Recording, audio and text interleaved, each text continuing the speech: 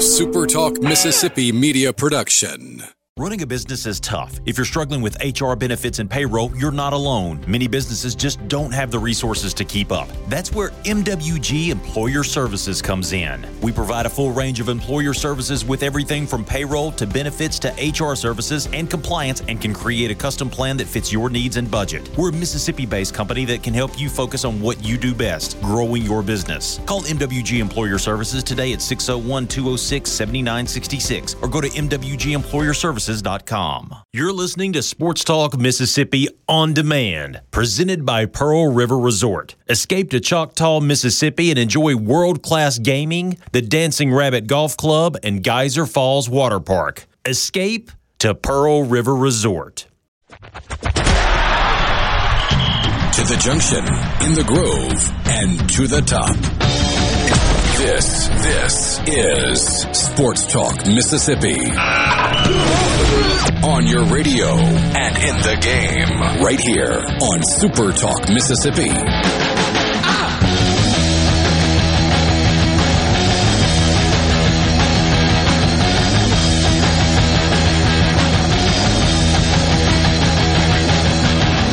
Hey, good Tuesday afternoon. Welcome to Sports Talk Mississippi, streaming at supertalk.fm, Supertalk TV, coming to you from the Pearl River Resort Studios. Thanks for being with us, alongside Brian Haydad and Michael Borky. I'm Richard Cross. Pearl River Resort is the home of the sportsbook at the Golden Moon Casino. You can learn more about them online at pearlriverresort.com. The C Spire text line is open to you at 601-879-4395. Give your business the edge with gigabit fiber internet from C Spire Business, backed by world-class IT professionals who live where you do. That's right here in C Spire country. Check them out online at cspire.com/business. Thanks for being with us today. Let's just jump right in because we've got a really big story here in the state of Mississippi. It is a story that I don't think we expected at this time, but it's not the most surprising thing ever either.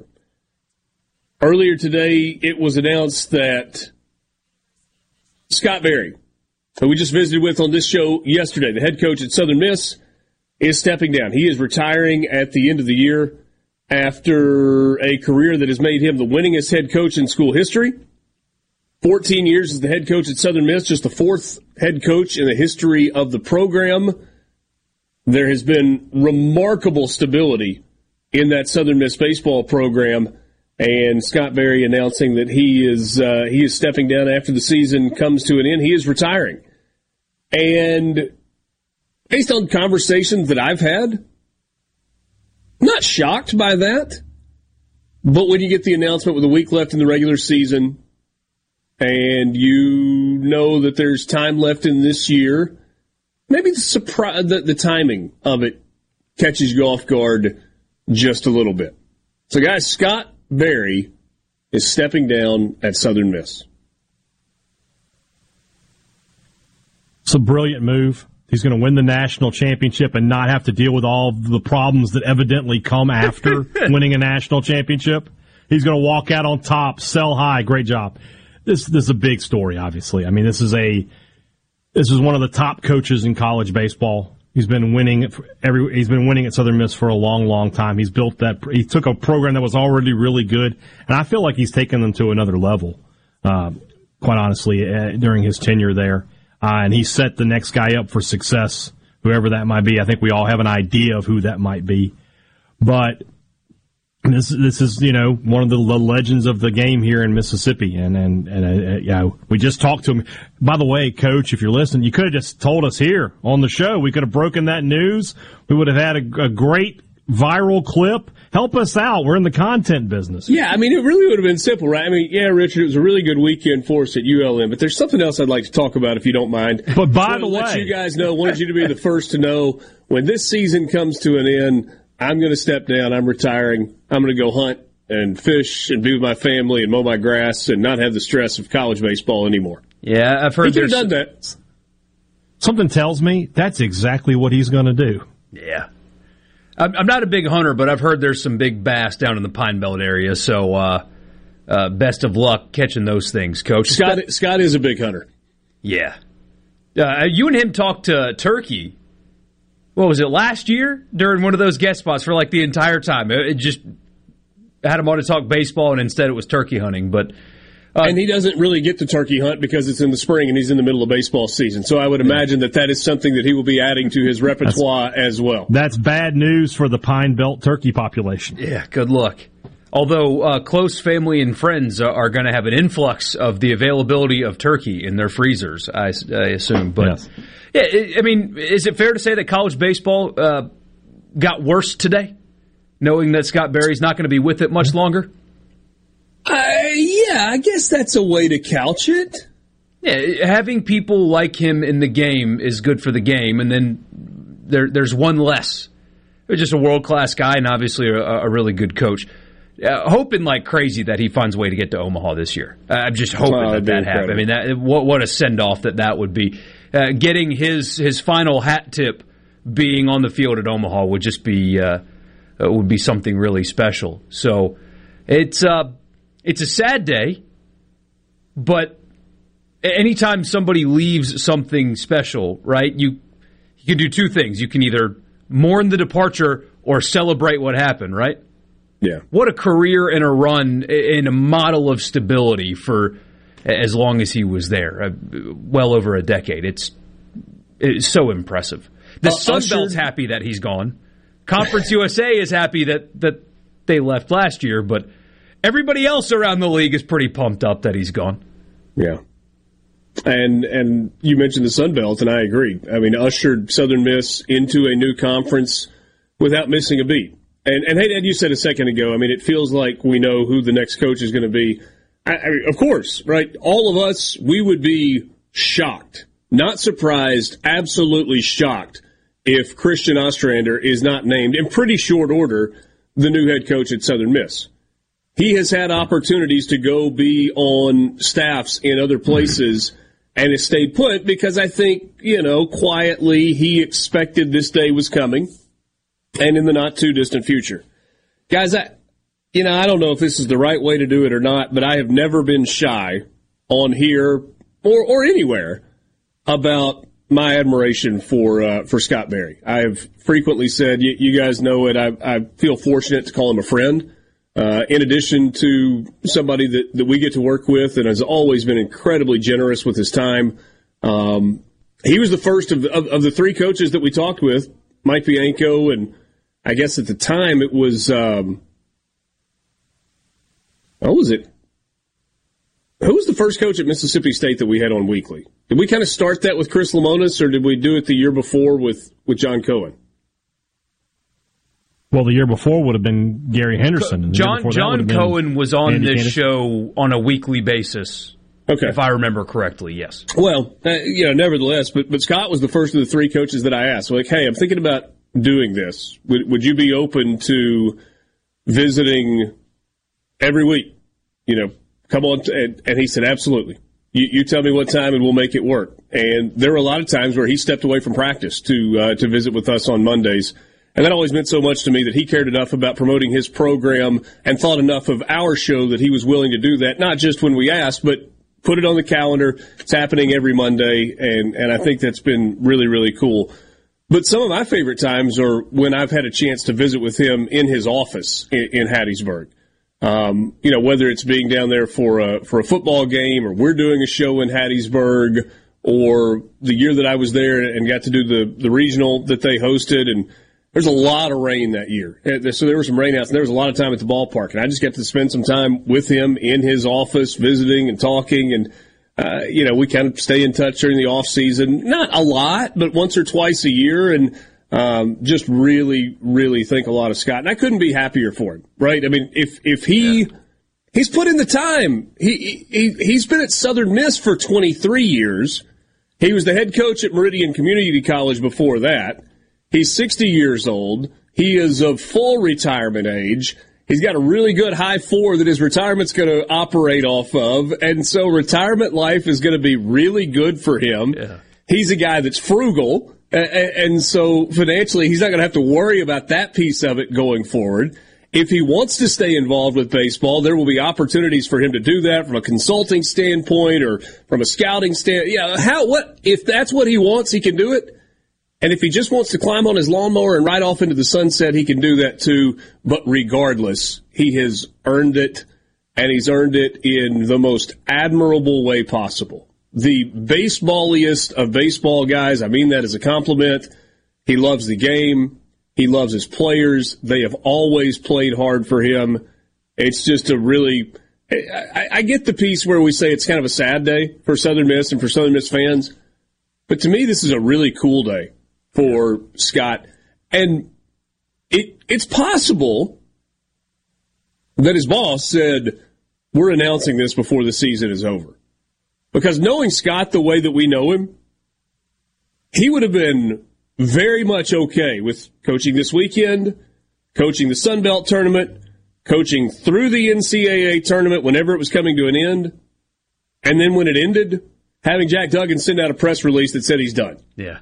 Scott would have been okay with that. I just wonder if Jeremy McClain said, no, we're going to announce this before the final regular season.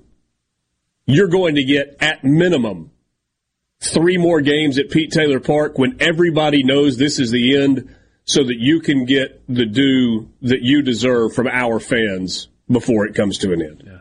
And Jeff makes a really good point, especially in college sports. Even legendary coaches, so often it ends uncomfortably, where they started losing or they were fired. I mean, you've seen it time and time again. Him getting to end his career being as good as they are currently and as good as they have been the whole time, it's rare in college sports. Doesn't happen like this very often. You're right. John Elway was a ride off into the sunset guy. Yeah. That's the way to do it.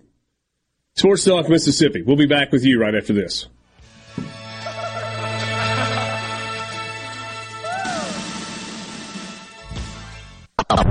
Let the broadcasting of the disturbed continue. Sports Talk Mississippi. Super Talk Mississippi.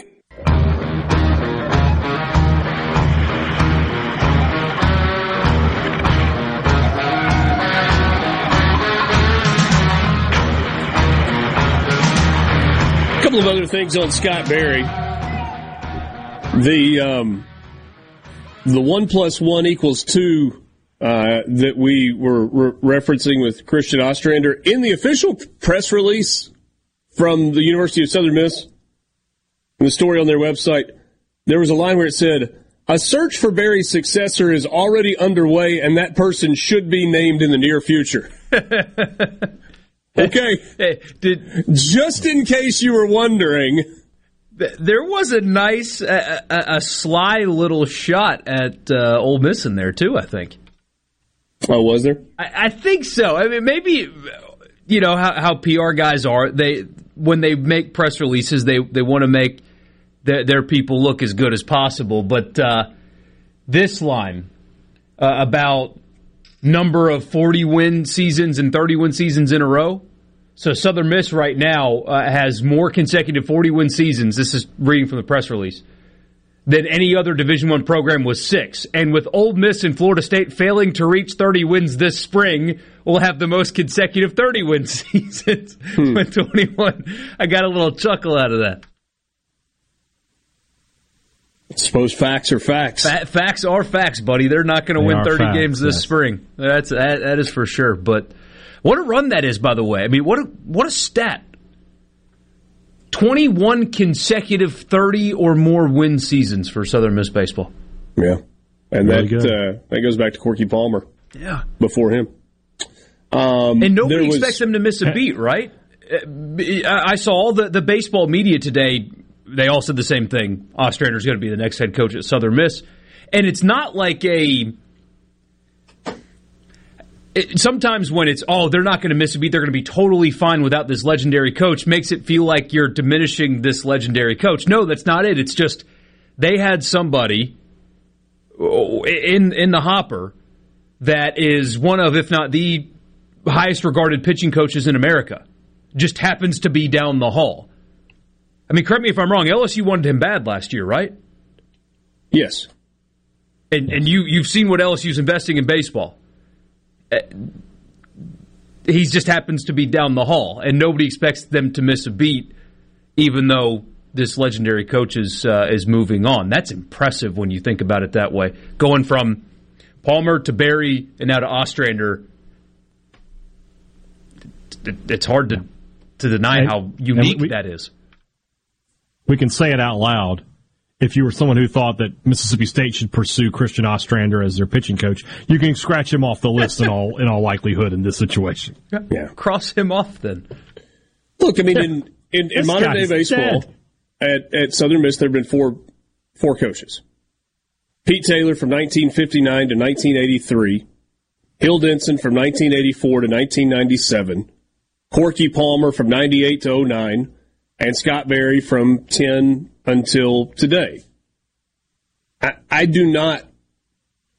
You're going to have to forgive me, and if you're a Southern Miss fan listening right now, you can help me on this. I don't know if Hill Denson played for Pete Taylor and if Corky Palmer played for Hill Denson. I do know, I'm sorry, not played for, coached under. I do know that Scott Berry was on Corky Palmer's staff, and that was a seamless transition when Corky Palmer handed the reins of the program to Scott Berry, and it feels like this will be an equally seamless transition. And the players will be great with it, right? I mean, that's something. There's change. That doesn't mean that Southern Miss won't lose somebody in the portal, but heck, they would have lost somebody in the portal anyway. We're in a lose somebody in the portal era. There's nothing you can do to avoid losing somebody to the portal. There's nothing you can do. Southern Miss lost their second best pitcher off of last team to the portal. Hurston Waldrop's pitching in Gainesville. Yeah. Tanner Hall's going to be getting paid professionally to pitch next year, but yeah. Well, and so is Waldrop. Yeah. All right. As part of this, there was a letter to Southern Miss fans from Scott Berry. He writes, to the Southern Miss faithful, I could coach baseball forever. However, life continues to remind me that our time is precious. For the past 23 years, it has been my honor to work at the University of Southern Mississippi. The 2023 baseball season will be my final season as head coach. Our program has a solid foundation for this transition in leadership. I mean, even he calls it that. I am sincerely grateful and humbled by your support for me in this program. Throughout my career, I've recognized that no one can do anything alone. I'm grateful to all the staff, players, coaches, and administrators for everything they have done to build our program. I want to thank my family publicly. Laura, Catherine Grace, Garen, and my wife Macy have sacrificed and arranged their schedules for mine. When my daughter was little, I was working on the baseball field, and she asked me if this was my garden. Over the years, I have often reflected on her profound, innocent observation of my coaching career. Yes, Pete Taylor Park, Hill Denson Field has been my garden. Hopefully you will agree. We have grown and tended to many young lives and have thoroughly enjoyed a game that is truly America's and Southern Miss to the top's favorite pastime. Every walk has an end, and each step makes a memory. Thank you, God, for everything. I will hold your word in my heart. Thank you, Southern Miss faithful. It has been a blessing to me to serve as your baseball coach. Wow. It's about as good as it gets right there, boys. Yeah, there are some cookie-cutter goodbye statements from coaches, and then there's that. There's a good one, yeah. Somebody just made a really good point on the text line. We just said Southern Miss has had 4 coaches ever. State's had 4 in the last 8 years. Yeah. Yeah. Remarkable consistency. So, what are the coaches pre-Pete Taylor that are listed as head coaches? Is that was that pre-Division I? Because they list a coach for like 1913 and 25 to 28. It must be pre-Division I. I mean, Reed Green. Pre-NCAA even. Were they maybe so. NAIA or something? Could very well be the case. Reed Green coached the baseball team to a 9-4 record in 1947. And they named the basketball gym for it. Could you imagine if we still did today what they used to do back then?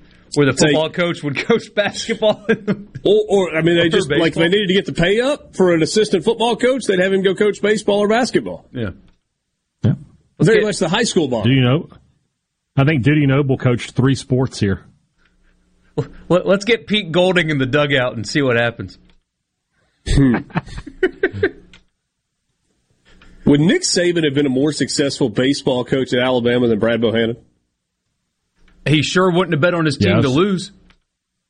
Allegedly. He would have been. He's so smart and so detail oriented. I think it actually would lend itself to baseball. To be honest with you, he would have recruited well, and he would have hired good people to handle the. Yes, it would have worked out. It would have worked out. Mike in Oxford tells us that yes, Corky did coach for Hill Denson. Yeah.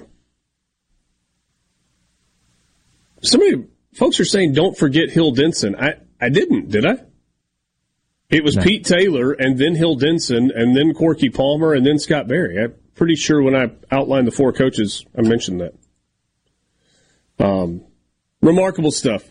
Yeah, but don't forget him. I haven't forgotten him. His name's on the wall in the outfield, I believe. Sure. So it was pre-Division I, those other guys that coached at Southern Miss. So since the move to Division I, 4 coaches in the history of the program. And they've all been good, too. I mean, all been really good. Pete Taylor won 320 games. Hill Denson won 468 games. Corky Palmer won 458 games.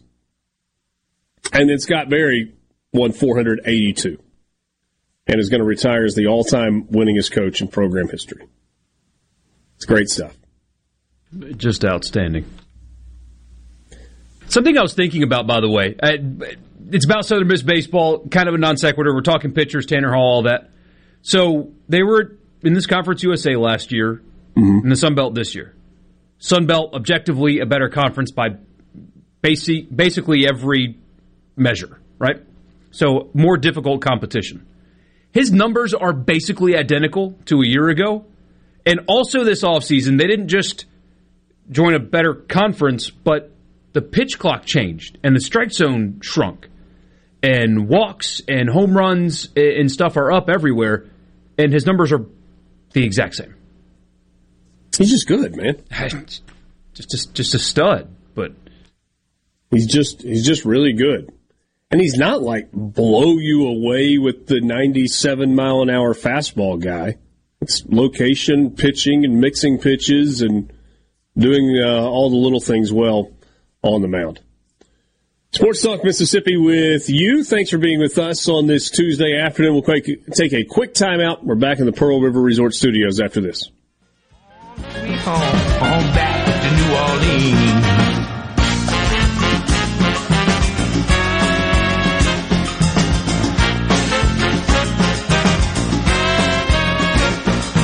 Going back home, seeing my neck and the man on the Carnival Queens. I'm going back home to my baby. Going back to New Orleans.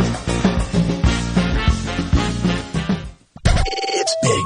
Brace yourself. Sports Talk Mississippi, covering your Mississippi teams with live reports from the games and practices on SuperTalk Mississippi.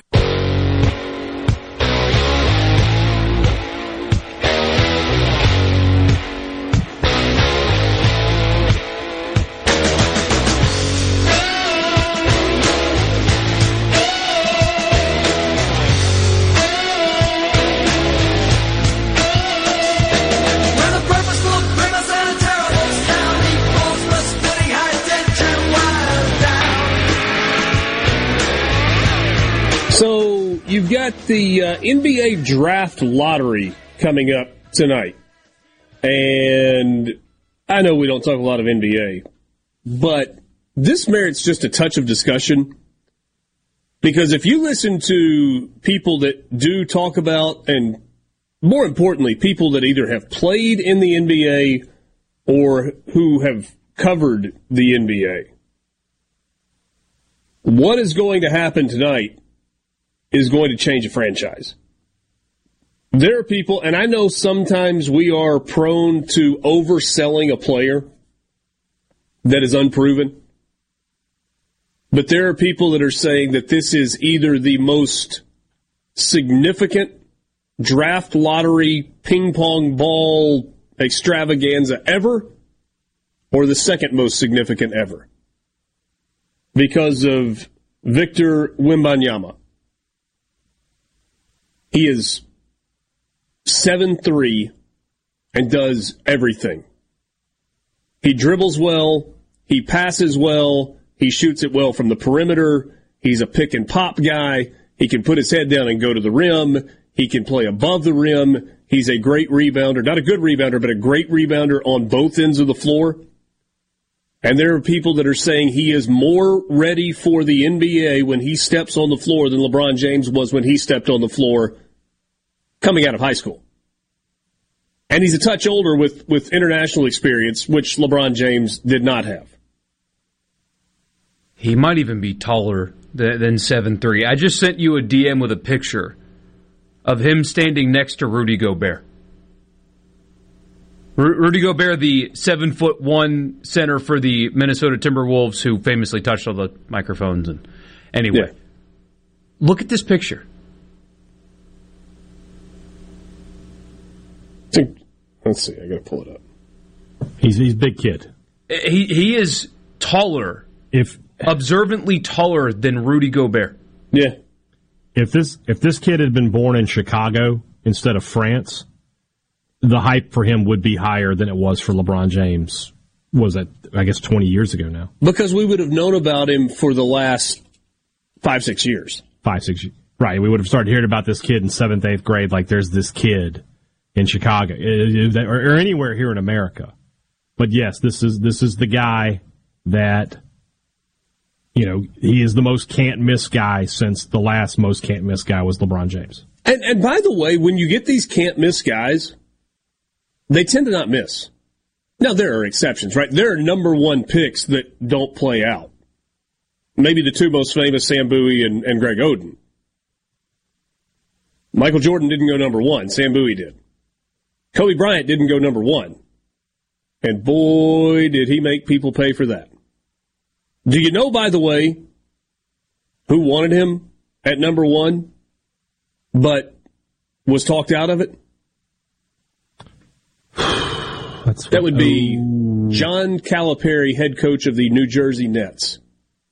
And his front office would not allow him to take Kobe Bryant. They wouldn't take Kobe Bryant at that pick. Yeah. Now, there is some thought that Kobe would have held out and wouldn't have gone to New Jersey, but they have famously joked about that since, and Kobe told Cal that he's like, you guys had drafted me, you might still be coaching in the NBA. He's not wrong. Yeah. He's not wrong. Or happily retired. But, you said it. This kid's unbelievable. When you watch videos of him playing, I watched one of his games because it was nationally televised. It doesn't make sense. It doesn't make sense. That's a great way to put it. Being as tall as he is, 7'3", 7'4", whatever, he's obviously the tallest guy on every floor he'll ever play on. His wingspan, I think, is 8'2". Isn't that what his wingspan is? 8'2"? Something impressive. Like that, yeah. But he can dribble, and it's completely under control. Being that tall and having the handles that he does doesn't make sense. And when he shoots from the outside, he jumps forward in a way where he releases the ball from the free throw line, basically, and it's a three. The only downside to him is guys that are that tall and that long tend to have nagging small injuries, and he's quite skinny. But see, you're not old enough to remember that when you used to play the NBA games, like NBA Live, you could create a player and you could just make it all of your attributes 99. You didn't have to earn it. You could just make a superstar player to start the game. Yeah. That's what this kid is. It's like you would take a guy like, all right, I'm going to make him 7'6", but he shoots threes like Larry Bird and he can dribble and all that. That's what this guy is. He is a creative player from like NBA Live 98. And he'll get slapped in Detroit or Portland. But No, the league's rigged. He's going to Chicago. Watch, he'll be a Bull tonight. All right, so here. Well, the NHL already rigged it for Chicago. Is the NBA going to do the same? Here are the odds. An envelope. So the way it works, 14 ping pong balls go into a hopper. The numbers of the first 4 balls to pop out are matched to a combination assigned to a team. That team wins the number 1 pick. The Houston Rockets, San Antonio Spurs, and Detroit Pistons all have the best chance of landing Wembanyama at 14%, 7-1. The odds decrease as it goes down the line. In other lottery hopefuls, Charlotte has a 12.5% chance, Portland 10.5%, Orlando 9%, Indiana 6.8%, Washington 6.7%, Utah 4.5%. Dallas 3%, Chicago 1.8%, Oklahoma City 1.7%, Toronto 1%, and New Orleans has a 0.5% chance of landing Victor Wembanyama. So you're telling me there's a chance. I'm curious to see. I've already used that line once today already. Nice. The Spurs have been quite bad lately. I'm confused as to what their front office has done with their roster. They're just getting rid of everybody. But Greg Popovich with him, I think, would be fascinating. I mean, it's a more skilled, more athletic, more talented Tim Duncan. And we saw what Greg Popovich did with Tim Duncan for a decade and a half. Yeah. Now, do they have Manu Ginobili and Tony Parker in the wings also? That was part of the reason that Tim Duncan was so good. But the thing is, you can get that quickly. I say that. You can't get Ginobili and Parker quickly, but you can get a supporting cast that can help you win quickly when you've got a guy like him. And that's the thing. NBA players are attracted to stars. You have secondary stars that want to play with full-on alphas. It's the reason LeBron's always had a great supporting cast. I mean, Kevin Durant is one of the best players on the planet, and he has been willing to move from team to team to try to be a part of a team that has other stars, as opposed to having stars gravitate to him.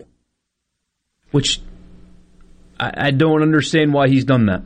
Because look at where it's gotten him. Brooklyn flamed out, got Monty got fired in Phoenix. But sometimes staying put is worth it. Like if Portland, for Dame Lillard, I hope he goes to Portland. I hope they win tonight. Ooh. Because what a reward that would be for a guy that has done something that is counter to the culture of the NBA. Leave and ring chase. He stayed with Portland. They couldn't build rosters around him. They couldn't win enough. Stayed with Portland, and then he gets Victor for a final however many years he's got left. Yeah. Somebody corrected me and said Hakeem Olajuwon went 1, Bowie went number 2, then it was Jordan 3. Thank you. 2 teams, which, in fairness, the Olajuwon pick was really, really good, but he wasn't Michael Jordan. No, but the scout that said pick him, I hope would have kept his job for a while. Yeah. Somebody said, would you compare him to Manute Bol? That's Irish Tim. No. Imagine if Steph Curry was 7'3". That's what this guy is. Hit him up on YouTube. Google him. Look at some highlights. You will not believe what you are seeing when you watch him play. It doesn't make sense. His shooting motion, his touch, his follow through, the gracefulness, the effortlessness of his release. It does have a Steph Curry look to it. It's pure. And the French league is not the NBA. It might not even be the SEC. Maybe it is. But he was a teenager playing against grown men. That's what I was going to say. He's playing grown men. Yeah. Yeah. It's good stuff. So that's happening tonight. If you're an NBA fan, I'm sure you'll tune in. If you're not, you'll just read the headlines tomorrow. And whoever gets the number 1 pick, there is no drama on what is going to happen on June 22nd when the draft rolls around. But they're going to have to give that stock answer because, of course, and whoever wins is going to have to, well, we're looking forward to bringing in a bunch of prospects on visits, and we haven't decided yet who we're going to pick. Will Levis might go, too, in this draft, by the way. Tillman, who might? Will Levis might go second in this draft. I'm hearing Possible. Back in February, Houston owner Tillman Fertitta told a Houston television station, "Pray for Victor." Hey. We'll be back.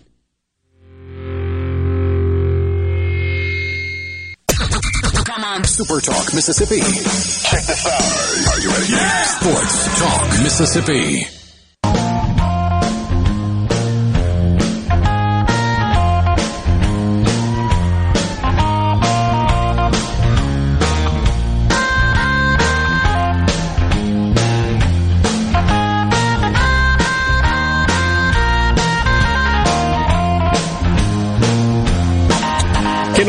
Will join us on the Farm Bureau guest line to start the 4 o'clock hour of the show. We'll talk some college baseball with him, get his reaction to Mississippi State's series win in Baton Rouge last weekend. Take a look at the final weekend of SEC play, see what his best guess is on how it's all going to shake out. We'll also talk some regional stuff. We'll get his reaction to the announcement from Southern Miss that Scott Berry is retiring after the season as well. So all of those things coming up with Kendall Rogers. We're going to spend a lot of time later in the show talking college football as well. And I know, Brian Haydad, that conference realignment and teams moving around isn't necessarily your favorite topic, but I brought a book to read. Don't worry. Yeah, hold on now. This stuff's pretty interesting, though, with the Pac-12, with the Big 12, with the dissension among the ranks of the members of the ACC. And then what it potentially could mean for the SEC. If you had 7 teams break away from the ACC, they were somehow able to blow up this grant of rights thing, which most attorneys who are smarter than us think that's not doable, but there seem to be some attorneys that these schools are paying lots of money that think maybe there is a possibility. I don't know. So you're saying there's a chance. Who would you want in the SEC? Of the ACC teams, who would you want? And my guess is, when we throw that question out to you guys on the C Spire text line, I think I know 2 of the teams that are going to be at the top of your theoretical wish list. And if they're the 2 teams that I think many of you will suggest, I'm going to tell you why I think that's not necessarily the route that this thing could potentially go.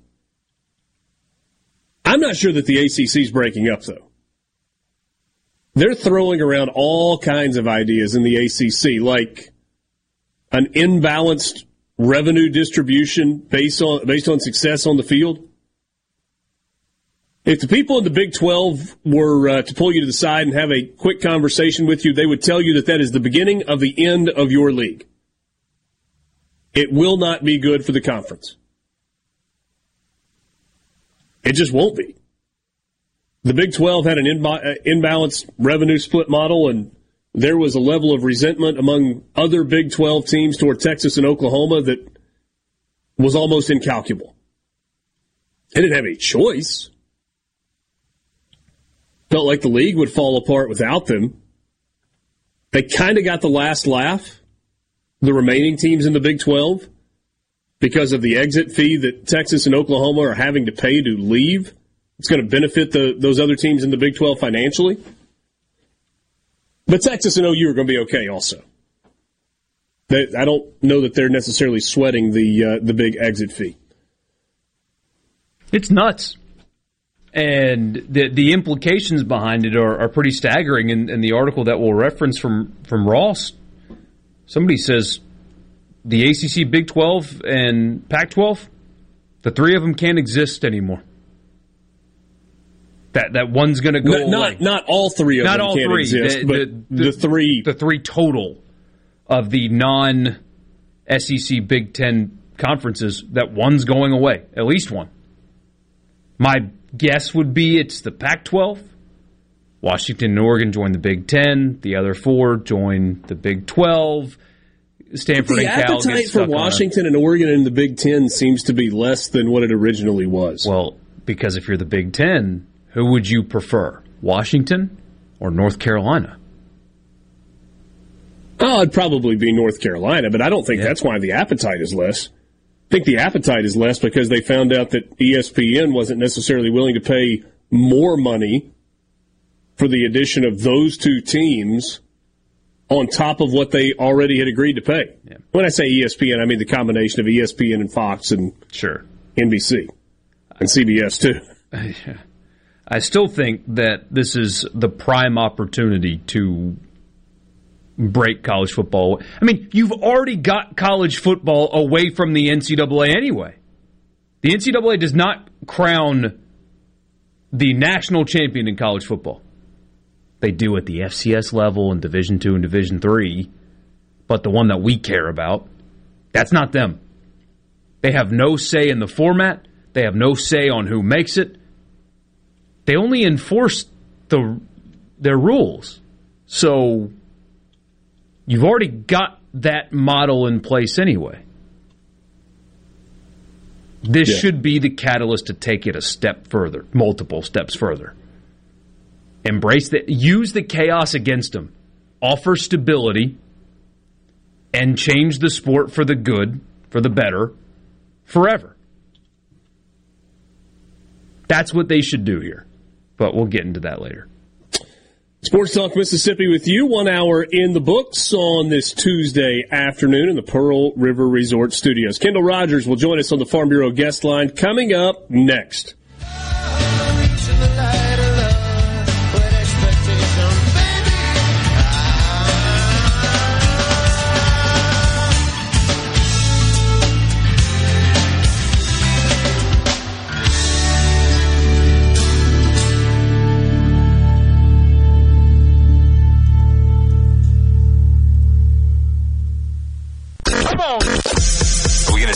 Back to Sports Talk Mississippi. Keep rolling.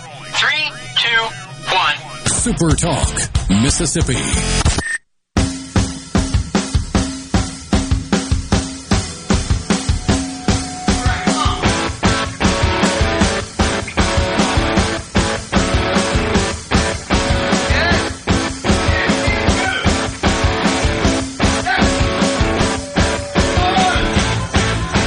Welcome again to Sports Talk Mississippi, 4 o'clock hour, coming to you from the Pearl River Resort Studios. Thanks, as always, for being with us. To learn all about Pearl River Resort, visit them online at pearlriverresort.com. You can always hit us up on the C Spire text line at 601-879-4395. Kendall Rogers joins us for his weekly visit on the Farm Bureau guest line. Check out favorites.com and go with the home team, Mississippi Farm Bureau. Kendall, let's start with the biggest news of the day here in the Magnolia State. Scott Berry announcing his retirement at the end of the season. It feels like the easy transition is to Christian Ostrander. I know that's not official yet, but before we talk about who's next, I mean, you talk about an ambassador for the game, a great coach, the winningest in Southern Miss history, remarkable consistency, and just an all-around good guy in Scott Berry. Well, there's no doubt. I mean, Scott is salt of the earth. I mean, he's one of the best guys you'll meet in this sport. And I think when you look at what he's done at Southern Miss over the last few years, you are right. I think you used the right word, remarkable. You know, just kind of crunching numbers. I mean, if you look at what they've done over the last 6 years, 6 straight postseason appearances, 6 straight seasons, winning 40 games or more. Of those seasons, 2 of them included 47 wins or more. That's incredibly impressive in modern college baseball. And so I'm not very surprised that, you know, he's retiring. I think anybody who's talked to Scott over the last couple of years probably saw the writing on the wall that this is going to come down in the next year or two. But I mean, what a legacy he leaves behind. I mean, Corky Palmer was a legend in his own right. And Scott not only kind of took the torch, but I would argue that Scott was even more consistent at a kind of a higher level, and especially the last 6 years of Southern Miss. And Kendall, I think it's important to point out, and I want to be careful to say that this is not a knock at all. Southern Miss has really good facilities. They have an incredible fan base. I mean, we're talking, you know, top 15, top 10 in attendance on a year in, year out basis. But they don't have the same level of resources that so many of the schools around them in the SEC footprint have, and yet that consistency and that winning legacy has been steady, and it hasn't mattered what league they've been in. Yeah, I think the biggest thing when you look at Southern Miss is they've kind of instilled a culture. You look at the Lynch brothers, you look at Gabe Montenegro, the Montenegro brothers, and they've just built this niche to where it almost kind of reminds me of and Southern Miss fans will get mad that I'm invoking this team on them. But like it kind of reminds me of that stretch run that Louisiana Lafayette went on, where they were like a top 8 national seed. They had won like 45 to 50 games, like 3 out of 4 years. It almost kind of reminds me of that run where Southern Miss has kind of created this culture in this program to where, they can't get a guy like Slade Wilkes to go to Southern Miss over some of the bigger schools in the SEC. They may not get a lot of those guys, but they have enough tradition, they have enough fan support, they have good enough facilities to where they can beat some of those teams out. And by the way, the other kids that are going to Southern Miss, a lot of those kids have a chip on their shoulder. And guess what? It's not like they're incredibly less talented than some of those other kids. So I just think it all boils down to culture. I mean, they've clearly created a winning culture. It's a culture where the fan base, I feel like, demands that they win, and not in a negative way. I think it helps them create, that expectation within the program. So it's been really cool to see, and frankly, like this is what makes for me college baseball special. That you can have Southern Miss be a consistent, top 25 team in college baseball. You can have Coastal Carolina be a consistent top 25 team in baseball, win a national championship. That's what's special about the sport, and Southern Miss is a big part of it. You mentioned Lafayette just a second ago. That's who the Golden Eagles will play this weekend. Yeah. They got the sweep of ULM, which they just had to do last week from an RPI standpoint. They've got a better ball club coming in. It's a Louisiana team that's been playing well. They got a sweep last weekend, and so the natural question is something that we talked about with you last week, the possibility of hosting. Have they got to get all 3 this weekend and then make a deep run? Is it just win the series this weekend? What do you think Southern Miss has got to do to be one of those 16 teams that's playing at home in 3 weeks? Yeah, I mean, that's a great question. I think right now, so the RPI sitting at 27. They've actually got pretty good metrics across the board. They swept Dallas Baptist. I think if Southern Miss can win that series and win a few games in the conference tournament, and let's just say 2 or 3, and their RPI is inside the top 25, because really you want your RPI to be inside the top 25 to have a shot. I think if they can do that, I think they're probably hosting. So, I mean, Southern Miss is one of very few teams right now that I feel like they do control their own destiny. Like if they take care of their business, let's say they win this series, they win 3 or 4 games in the conference tournament, even if they fall just short, I think if they do those 2 things, they're hosting. So all right. The pathway is there. Got to take care of business, though. Got to go win a bunch of ball games over the next 2 weeks if they want to get that done. Mississippi State went to Baton Rouge last weekend, and they won the series. They threw off in the first game and just kind of took their medicine, and that's what's happened 2 weeks in a row. But then Cade Smith was good. They come from behind. They win the Slugfest on Sunday, and they get the series win. To me, the larger story, and I know I'm sitting here in Mississippi, is not Mississippi State winning that series. That's great, and you feel good for Chris Lemonis, and you feel good for the Mississippi State fans in a year where a lot of things haven't gone their way. That's good. To me, the bigger story is, man, I'm not sure this LSU team is built to win a national championship, despite their ability to mash it, despite what Skeens brings in Game 1. I don't know if they can win it all with their bullpen in the shape it's in. No, you're right. I mean, I think of LSU as one of the most vulnerable teams when it comes to the regional round because, if I'm Jay Johnson, I'm not sure I trust anybody at this point to pitch that first game and just assure that I'm going to win the game. Because, I mean, for all you know, you get matched up with some team that's throwing some little thumbing lefty up there that you don't see his style very often. Let's say he only gives up 4 or 5 runs against your offense. Well, I mean, has anybody outside of Paul Skeens and LSU's pitching staff made you think that they can't give up more than 4 or 5 runs? So, I mean, I think it almost forces you to throw Skeens in the first game. And I'll tell you what, I don't think you can do it, though. I don't know, man. It's a tough call, but those fans are going to be a nervous wreck the rest of the weekend in a regional. And guess who else might be a nervous wreck? That entire team. So, I think they have a tougher time winning a regional than they do winning a super. I think in a super, I feel like LSU can probably just throw the kitchen sink at somebody and get enough outs But in a regional, you can't just throw the kitchen sink every single game and go, okay, this is a great formula. Let's just throw everybody every game. You just can't do that. Kentucky stays at number 1 in the RPI. They've got the number 2 strength of schedule. They salvaged a game last weekend against Tennessee. What have the Cats got to do to stay in and be a top 8? Yeah, I mean, I think it kind of starts with just taking care of business this weekend. I think if they win that Florida series at home, I think they're in pretty good shape. Their conference record would be within range. The RPI obviously is very, very good. They would stay at 1 with that series win. So I think it kind of boils down to that and what they do in Hoover. I think if they win the Florida series, I think they're top 8. Okay. Like I don't think there's very much doubt on that one. If they lose the Florida series, then they'll have some work to do in Hoover. How concerned are you with Vanderbilt right now? Because they are going in the wrong direction, despite the fact that they're still sitting there at number 7 in the RPI. I'm very concerned. I mean, I think if you look at those guys from a pitching standpoint, they're just, number 1, they're inconsistent, but number 2, they're banged up. I mean, like 1 week, Carter Holton's banged up, and he's back the next week, and then he gets, ripped a little bit. The next week, Hunter Owen is out. The next week, he's back, and then he gets hit hard.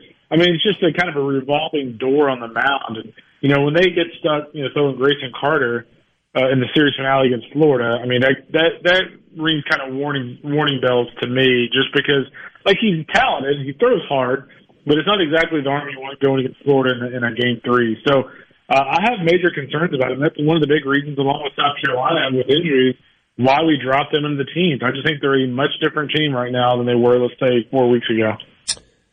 Kendall, it's hard to believe that we're saying this, but Alabama-Missouri is arguably the biggest series this weekend. Missouri's got to win at least win one to guarantee a spot in the SEC tournament. They've got to get one. With a sweep, Auburn could potentially play themselves into a host spot if they go and they win a couple of games in Hoover. They could. I mean, Auburn is one of those teams that has a lot of helium right now. I mean, they're 14-13. They take care of business in that series this weekend, and they play well in Hoover. They're probably hosting. I mean, guess who the committee chair is? Auburn Athletic Director John Cohen. Just put that in your back pocket. And then Alabama is the other really interesting team to me. I think if you look at Alabama, this is a club that I actually really liked them last week. I saw them up at A&M. They didn't play great on Friday, but they looked really good the rest of the weekend. They're 1 game back of Auburn in the standings. They're actually ahead of Auburn in RPI. They're 11 in the RPI, and they had to head over Auburn. Yeah. So I think if Alabama takes care of business against Ole Miss this weekend, I think they actually go into Hoover in a little bit better position than Auburn, which is pretty incredible if they host a regional after everything they've been through. That would be pretty cool, actually. Kendall, you got time to hang through the break, or you need a jet? Sure, man. All right, we'll keep talking college baseball with Kendall Rogers on the Farm Bureau guest line on the other side of this quick timeout. This is Sports Talk Mississippi.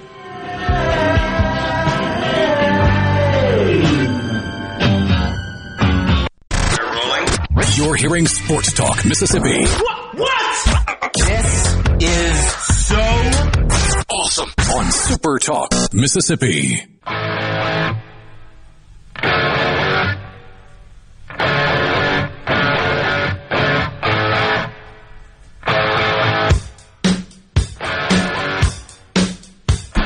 Back with you on Sports Talk Mississippi. Kendall Rogers, good enough to hang with us for another segment as we talk college baseball on this Tuesday afternoon. So right now, Mississippi State outside looking in terms of the SEC tournament. Ole Miss has been mathematically eliminated. Mississippi State's got a chance, but they've got to have help. Who's going to be the final team in Hoover at the SEC tournament? Well, I mean, right now, just pretty much down to 2 teams, right? I mean, you look at the standings. I'm just kind of pulling them up here. Yeah, you got Missouri at 10-17, Georgia at 10-17, Mississippi State at 8-19. I'll go with Georgia. Okay. I think Missouri gets swept this weekend. I think Georgia wins 1 against LSU. You think Missouri loses all 3 to Auburn this weekend? Yeah, man, Auburn's playing really well. They're playing really, really well. Even as hot as Missouri's been and what Luke Mann's doing? Yeah, I'll go with an Auburn sweep, which means Auburn will get swept. Okay. What does Mississippi State do with A&M? Because that's an A&M team that has struggled. I saw you tweeted about that, I guess it was last weekend as well. But it's also an A&M team that's desperate, right? They badly need to win a couple of games in Starkville this weekend. Yeah, I mean, A&M's one of those teams that, like, but you might as well just flip a coin to see which Aggie team shows up. I mean, I saw them 2 weeks ago against Florida. They shut Florida's offense down for the most part. 2 of the 3 games that weekend that they won that series over the Gators. They did the same. They took a series on the road from Kentucky. But then last week against Alabama, they get outscored 23-1 after winning the first game of the series. So the question is, like, okay, is the Alabama A&M team going to show up in Starkville, or is it going to be the Florida A&M team? And so that is really kind of the storyline of the series. And I think, the other thing with Mississippi State is, I mean, they're playing with no pressure. Like, their chances of making the SEC tournament are extremely slim. They go into the weekend playing with house money. And I think if you're A&M, that's a really difficult team to go against because they have nothing to lose. And they're coming off the series win over the number 2 team in the country. So, I like A&M in this series, but they're going to have to scratch and claw to win this thing. I think State's going to be pretty rejuvenated this weekend after what happened in Baton Rouge. Kendall, Dave Van Horn has had so much success at Arkansas that I feel like this would be a big statement. But I'm wondering if it's accurate. Is this the best coaching job that Dave Van Horn has done in a regular season in his entire tenure at Arkansas? I think it is. I had this discussion with Chris Childers and Rick Neuheisel on Sirius this morning, and the one thing that I was talking to Rick about, like, imagine losing your best receiver, losing your best running back, and losing your quarterback, which would be Jackson Wiggins or Friday guy. Mm-hmm. Could you have a number 2 team in the country in college football? Absolutely not, right? Well, baseball's a different sport. I know that. But Arkansas's lost its Friday guy. They've lost 2 key relievers. They lost Brady Tiger for half the year. He's finally back. And then you look at those guys offensively, they were without Tavian Josenberger and Jared Wagner for, 3 or 4 weeks? And they didn't lose a series during that time. That's incredible. And so, again, kind of like what we were talking about with Southern Miss and Scott Berry, I think the big thing with Arkansas is there are programs around the country that I feel like preach about culture and preach about culture and preach a little bit more about culture. Arkansas does not preach about culture. They just live that culture. They don't talk about anything, but every single season it is truly a next man up mentality. And even this year, when you look at their bullpen, like Gage Wood was a guy that was up to like 97 in the fall, was expected to be a very little used arm, a little raw. Well, all of a sudden, like he turned into some stud shutdown reliever. And so that's just the way Arkansas rolls, man. Like, they lose 3 or 4 guys, and there's just somebody there to step up. And it just says a lot about the culture. And to me, it just says a lot about the patience those kids have because, this portal age, it'd be easy for some of these guys like Gage Wood to go, I'm out of the fall. They're not expecting me to be a frontline guy. You know what? I'm just going to go somewhere else. I threw 97. I can go play somewhere else now. Yeah. And their kids, for the most part, don't really do that. And that says a lot about them. Yeah, and they've been kind of selective in the transfer portal, but they've gotten some big impact players over the last couple of years through that mode of recruiting as well. Off the field, Mississippi State got to fill a pitching coach role. There's been some question about the future of Chris Lemonis. I feel like that conversation has quieted a bit after what they did. Not that one weekend should make a difference one way or the other. What's your gut on this? Chris Lemonis back at Mississippi State, and if so, what route do you think they go for a pitching coach? Yeah, it's a great question. I mean, I would say he's back for another year. I think if they win that series this weekend, I think you're going, okay. Like, they played well. They played well the last 2 weekends. Like, guess what, Chris? Like, this season was unacceptable, but maybe this gives you a little springboard going into next season. I think the biggest thing for me is had State just played or like had stages thrown in the towel, so to speak, these last couple of weeks, I think you look at it a little differently. But this is a team that's not throwing in the towel. Like, they played their tails off over the weekend at LSU. They're probably going to play their tails off this weekend. And again, I kind of go back to the dismissal of Scott Foxhall. Like, I don't think you're getting rid of your pitching coach and then 4 weeks later or 3 weeks later firing your head coach. Like, to me, that just sends very odd signals. I will say, though, again, I'm kind of reiterating this, but like the caveat for me is, Zach Selman still has not made a splash hire, has not made a hire at all, unless there's a sport I'm not aware of. And there's an element of him wanting to kind of make his imprint on this school. And so, that's where I stand on that. I think on pitching coach, there's part of me that wonders if, this quick move by Southern Miss may have given us a glimpse into where they were looking for pitching coach. Like, I think Scott was done the next 2 years regardless. But maybe they felt like they might lose a guy like Ostrander to Mississippi State.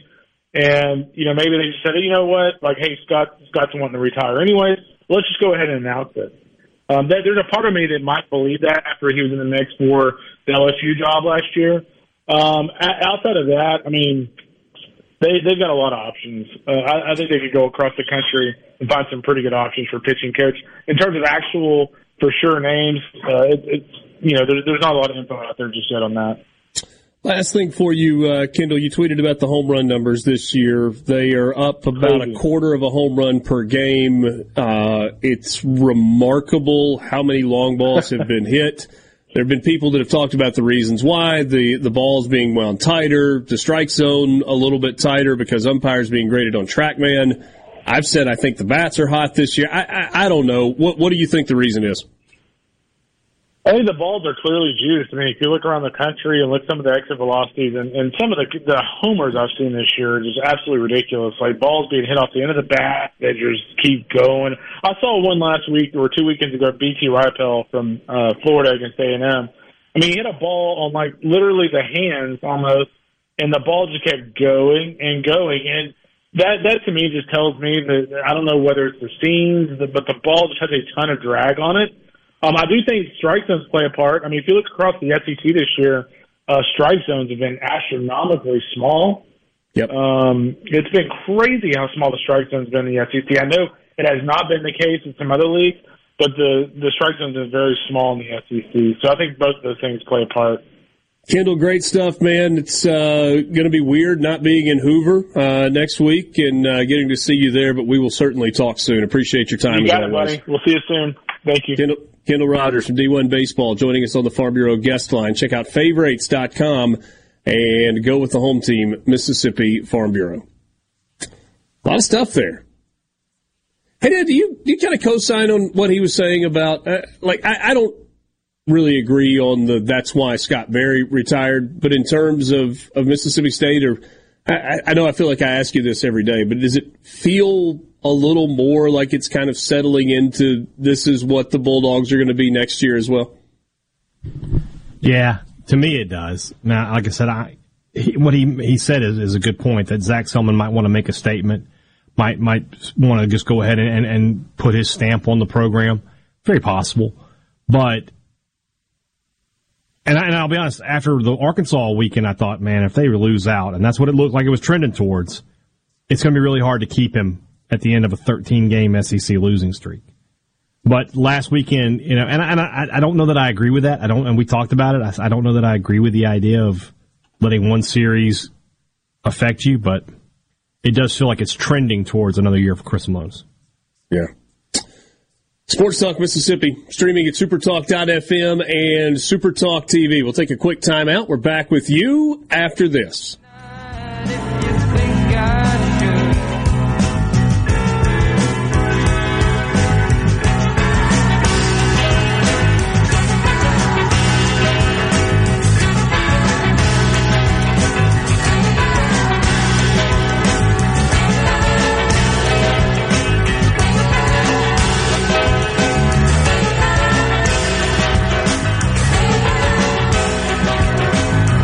Mississippi. Sports Talk Mississippi. Super Talk Mississippi.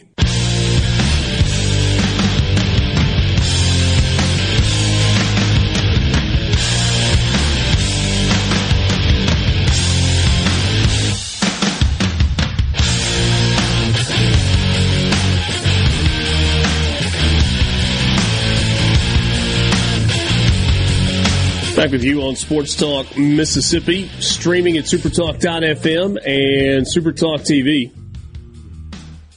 How about Pat McAfee, full-time to ESPN?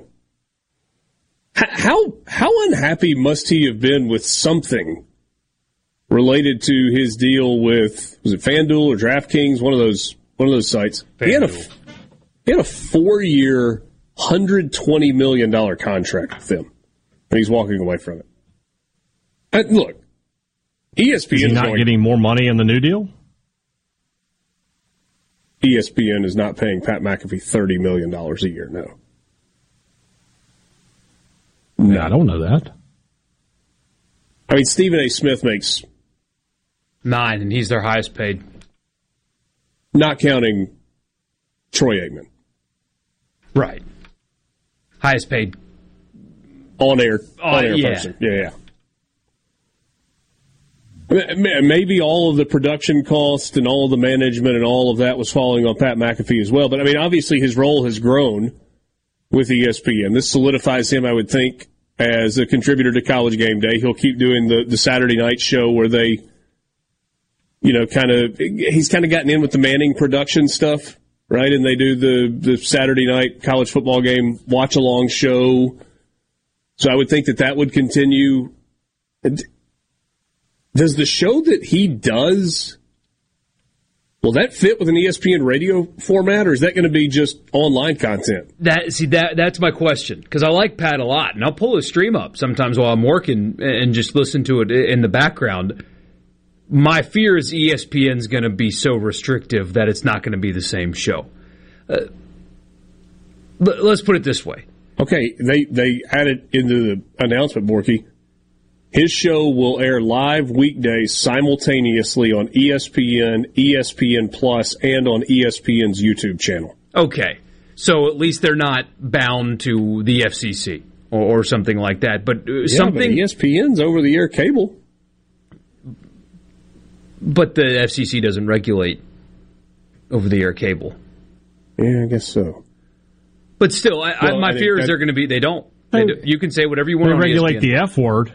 I don't think that's correct. You can say that on ESPN. Absolutely, you can. Yes, you can. Yep. I don't think they choose not to, but you can. I could be wrong. I don't think that's correct. But Borky, carry on. Because somebody would say it. You can.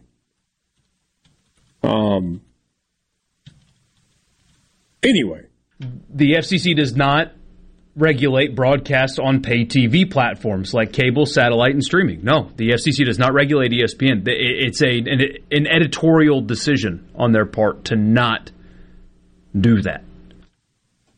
They choose not to use foul language like that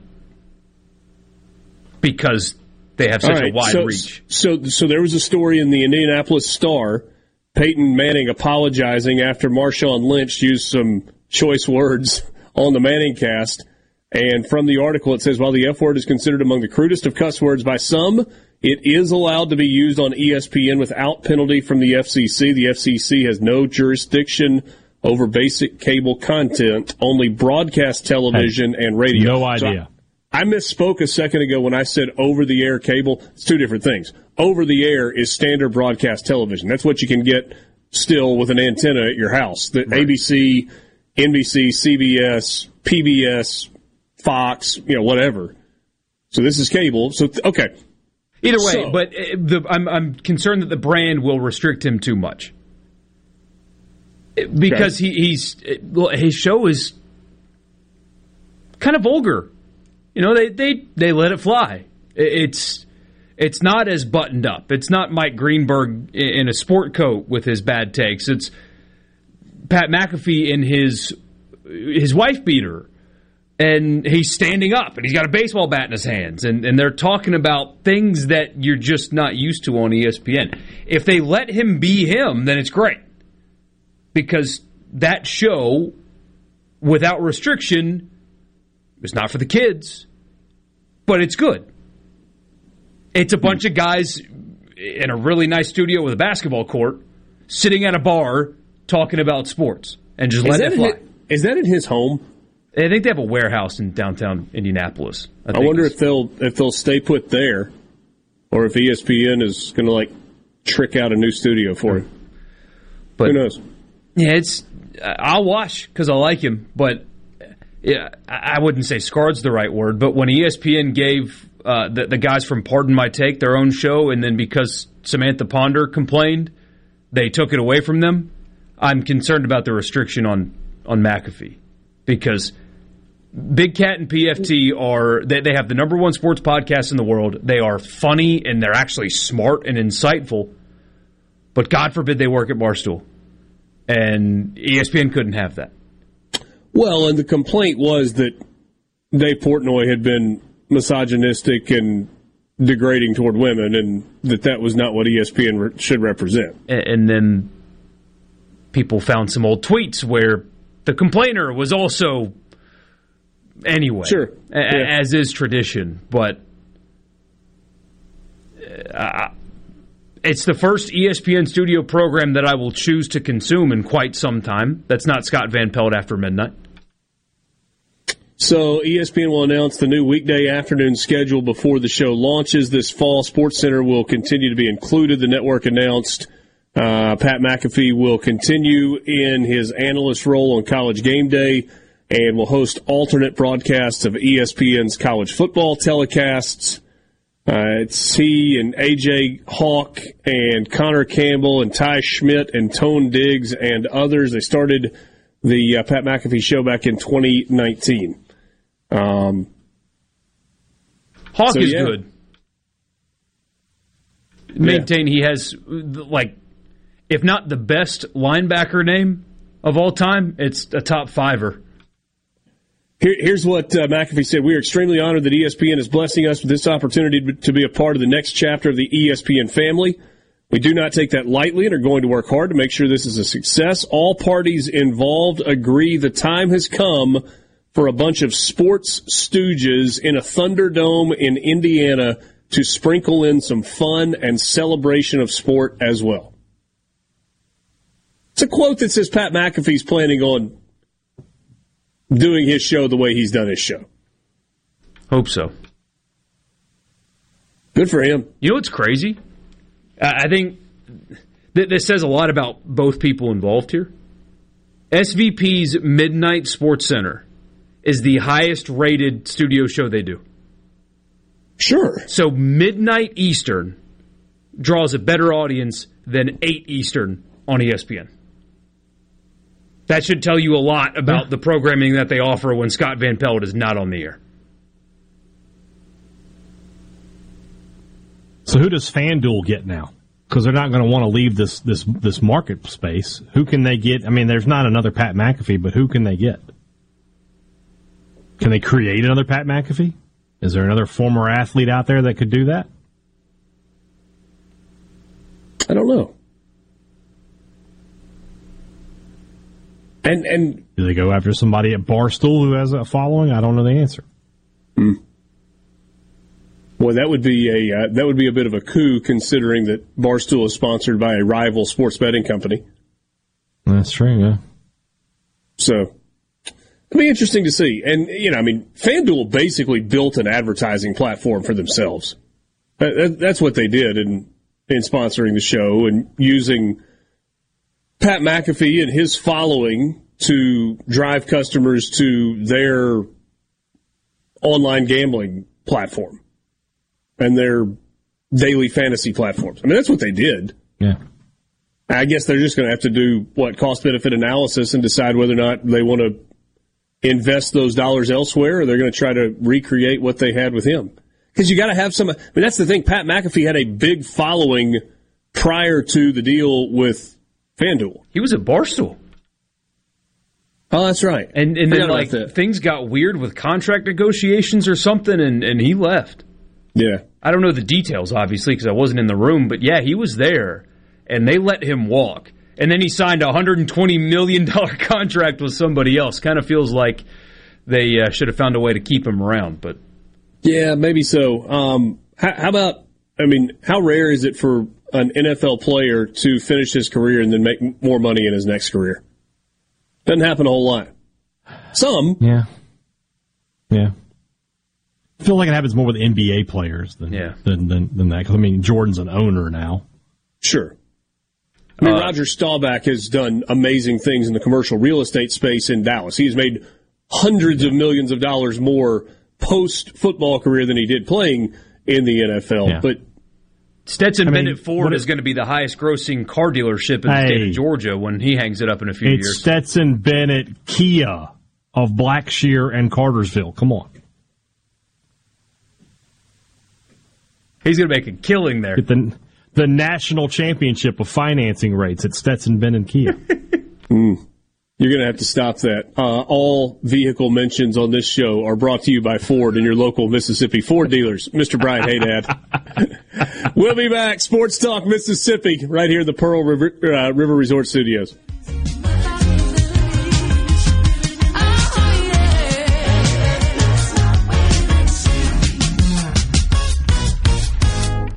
From the flatlands of Mississippi. Sports Talk Mississippi. Every minute worth waiting for. Super Talk Mississippi.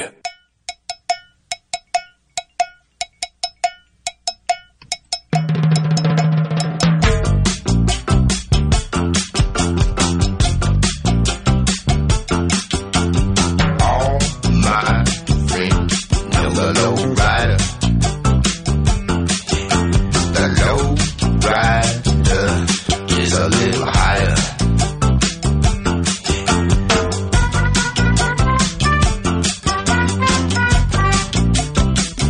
Getting a little basketball news out of both Mississippi State and Ole Miss in the last few days. Chris Jans doing work in the portal. I make you laugh every time. Chris Jans doing work in the portal at Mississippi State. Mr. Haydad, would you tell us about the newest additions? Almost got a little nasal spray there. That was not gross. prepared. Yeah. So on last week on Friday, State got a pickup from Jimmy Bell, a center from West Virginia, a guy who played in every game for West Virginia, which was a tournament team a season ago. The numbers aren't that overly impressive. About 6 points, 5 rebounds a game. But I find it impressive, at least for me, that this is a guy who started every game for West Virginia a season ago.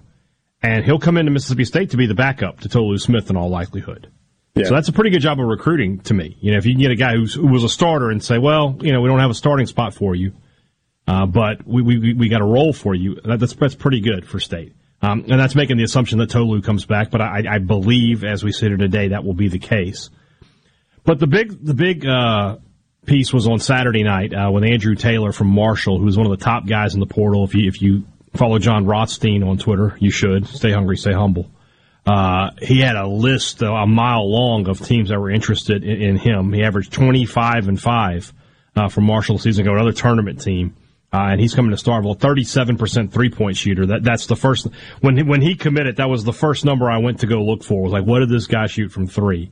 And he obviously would have been far and away State's best three-point shooter a year ago had he been on the roster. He's the kind of guy that State absolutely needed to have in this portal class. I think State's going to try to get one more guy. We'll see if that pans out or not. And then they're just waiting on Tolu Smith in his decision. That'll set two dominoes in place. Either Will McNair will go into the portal, or Will McNair will stay at Mississippi State and likely be the starting center next year. And you don't think there's any other way with the addition of the big man for West Virginia to have? Yeah, with Bell coming in, I don't think that's going to be the case. Yeah, they want another shooter out of the portal. Borky, Ole Miss needed some bigs. They needed some guards. They needed a lot in terms of rebuilding that roster in a hurry, and they have added not one but 2 7-footers. Yeah, so we talked about Jamarian Sharp earlier, the nation's leading shot blocker 2 years running, who was at Western Kentucky with Stansbury. Despite what Memphis media tells you, by the way, after he committed to Ole Miss and Memphis hired Stansbury, Memphis continued to recruit him. So I don't know why that they are suggesting that they didn't, but they did. Anyway, they added another one, Musa Cisse, via Memphis and Oklahoma State. Another 7-footer has committed to Ole Miss. There's a question about whether or not he'll get a waiver to be able to play right away. He might be a guy that you won't see until 2024. Just depends on whether or not the NCAA is actually going to follow through with the cracking down on guys that transfer twice. There are people that don't get waivers? We're going to find out. Remember, they issued that very fancy-looking press release a few weeks ago that said no more double transfers without having to sit out. He's going to Ole Miss, not a traditional power. So I have a question real quick. What was his name again? Musa Cisse. Well, I have to ask. Any relation to Ansu Cisse? Spelled differently. Okay. Like C-I-S-S-E. My ears perked up. I was like, there's another Cisse? That's the last thing anybody needs. But averaged 2 blocks per game, 8 boards. So was an effective player, good defender. I would love just when they run up against teams that shoot poorly. Let's pretend he gets his waiver and he can play. Putting the 2 above 7-footers on the floor at the same time against a team that can't shoot is just going to crack me up. Just, hey, you stand on this block, you stand on this block, put your hands up, and there's the defensive strategy for the night. It is a good pickup, though. It shows you that the guys they've already gotten, and they're going to add maybe a couple more. The recruiting profile for Ole Miss basketball has elevated compared to the previous 2 coaches. They are in on higher profile guys than they were previously. Yeah. They just are. Yeah, and look, I mean, Ole Miss did some things with NIL dollars in terms of keeping its roster a year ago from the previous season, right? I mean, Matthew Morrell did a pretty good deal for him, and there are a couple of others as well. But I think this shows that has gone up a little bit as well, right? And Chris Beard has, to everybody's account, has been very active in engaging with boosters and talking about, buying tickets, and also the collective needs your help. Yeah. And has worked the fan base hard. Like, in a way that I've only lived here for 13 years, in a way that I haven't seen an Ole Miss coach work the fan base before when it comes to that, like, in-person, forward-facing kind of stuff. 5 o'clock hour college football fix coming up next after the news from both Fox and SuperTalk. This is Sports Talk Mississippi. Sports Talk Mississippi continues.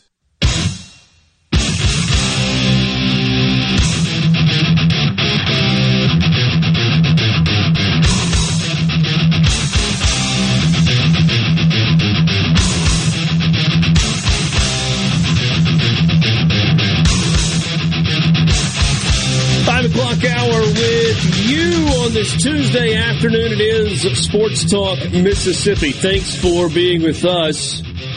Sports Talk Mississippi is brought to you in part by Genteel. Genteel is the official apparel provider of Sports Talk Mississippi. Go to their website. You can try out their golf shirts, the pullovers, quarter zips, the Clubhouse Collection pants, which are fantastic. They feel almost like you're wearing nothing, and yet you're actually wearing something, and so you don't get arrested. It's a beautiful thing. That's twice I've gotten Hey Dad to giggle today. Twice. I'm going to tell you something. As a guy who has to do a lot of live ad reads, your reads for Genteel are really good because they make me laugh. They get me interested. I'm interested in the product. I want to know what it's like to walk around naked, but not be naked. That sounds great to me. That's kind of what it feels like when you're wearing the pants that they've got at Genteel, the Clubhouse Collection. They are good stuff. Hey, 10% off an online order if you enter your email address. You can also get Genteel products at a number of men's clothing stores across the state of Mississippi, including Harry Mayer Clothing in Meridian, Landry's on the Square in Oxford, SF Aldman in Gulfport, Smith & Company in Greenwood, and Steve's on the Square in Philadelphia. Online, genteelapparel.com. Let's jump into the college football fix.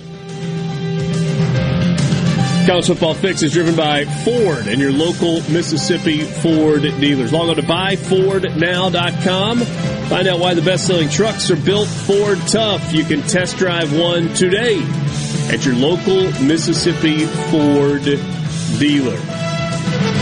So, if you haven't invested the 10 minutes necessary to read the story that Ross Dellinger wrote yesterday, it's worth your time. It really is a good read. There's a lot, and he kind of bounces back and forth, West Coast, East Coast, West Coast. He lays out a pretty fascinating scenario from, I guess it was a week or two ago, where was it, Borky? Was it Phoenix? Phoenix. There were conference meetings that were happening in Phoenix, and down a long hallway, the Big 12 and the Pac-12 separately, individually, had meeting spaces rented. And all the athletics directors for the Pac-12 were in their meeting space, and 20 feet across the hallway, all the athletics directors for the Big 12 were there, not to mention the conference brass and all of those things. And they were both discussing their future. One of them seems a little more comfortable in their future. Brett Yormark has taken a very aggressive stance toward not just expansion, but toward everything he does. He took an aggressive stance with getting a TV deal done, and he got it done. He is aggressively pursuing 4 current Pac-12 schools: Arizona, Arizona State, Colorado, and Utah. Now, those 4 schools seem to be in a bit of a holding pattern, waiting to see what the Pac-12 television deal is going to look like. So that was what was going on one side of the hallway. On the other side of the hallway, you had Pac-12 brass, athletics directors, school officials, conference officials, and their meetings probably had a little bit different tone. Self-preservation. How do we keep this thing together? When are we getting the TV deal done? And it feels like we're getting close to knowing something about the Pac-12. Because Ross Dellinger points out in his story that there's somewhat of a deadline. If San Diego State is going to participate in the Pac-12 starting in 2024, and San Diego State is the number 1 target for the Pac-12 right now, SMU is probably a secondary target, San Diego State's at the top of the list. Their $17 million exit fee from the Mountain West triples after July 1st for them to be able to leave and be eligible for the Pac-12 starting in 2024. And so with that date in mind, the expectation is in the next 30 to 45 days, we're going to have some news from the Pac-12. Does that mean they've got the TV deal in place? Ross writes that they would like to kind of announce everything at once. Tell me this, though. If you're Arizona, Arizona State, Utah, Colorado, why do you want to stay put to have San Diego State and SMU join your league as opposed to going to the Big 12, where there is a much more stable television model in what is seemingly a more stable league? With better brands also. I mean, USC and UCLA are leaving the Pac-12, and you got to wonder if you're Utah. Oregon's trying to get out too. But then you can play, albeit not the biggest brands in the sport. Your road game, for example, to Fort Worth feels a little bit different than your road game to Palo Alto. Or to, it's a better experience. Or to San Diego. Now, Palo Alto is a pretty cool part of the country that could not care less about college football. Mm-hmm.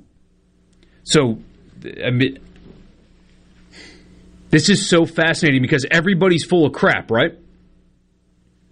I mean, you've got ADs that are... Tell me more. Where are you going with this? Because everything you hear from when the presidents and ADs are reached for comment, they always, I'm happy where I am. No, you're not. No, you're not. Not unless you're in the SEC or the Big Ten. Yeah, and Ross reported that 7 schools in the ACC have met multiple times, led up by Clemson and Florida State, looking to get out of the grant of rights deal. And then David Hale's reporting from the ACC meetings, and one AD said, that is not true. The 7 schools have not met, and they're not trying to leave. I'm sorry. I believe Ross is reporting over the anonymous AD that you spoke to that's probably not in the Magnificent 7. If Ross puts that in a report, that means that's what's happening. And oh, by the way, we know publicly that Clemson and Florida State both have shared we're not making enough money, our in-state rivals are making a lot more, here's why, to their respective schools. We know that's happened already. But publicly it's, oh yeah, we're really happy where we are. We're just can't wait to continue another year of ACC football where we have a road game at Chestnut Hill and we'll play in front of 23,000 people, where the parking lot is underneath the stadium, and just you can't not enjoy that experience there. And then we get to go to Wallace Wade Stadium. Yeah, that'll be great. You see the renovations they did? I mean, there used to be a track around the field. There used to be a track around the field. Yeah, so they can David walk Hale, through. You mentioned just a second ago. He is, I guess, independent at this point. He used to cover Tennessee. I think he was with the Athletic for a while, but apparently not anymore. He tweets, per one ACCAD, there is zero credence, I don't believe you, to the idea that 7 or 8 teams are looking to leave. Quote, everyone has reviewed the grant of rights, close quote. Point number 2, very close on a revenue-sharing plan that would reward on-field success.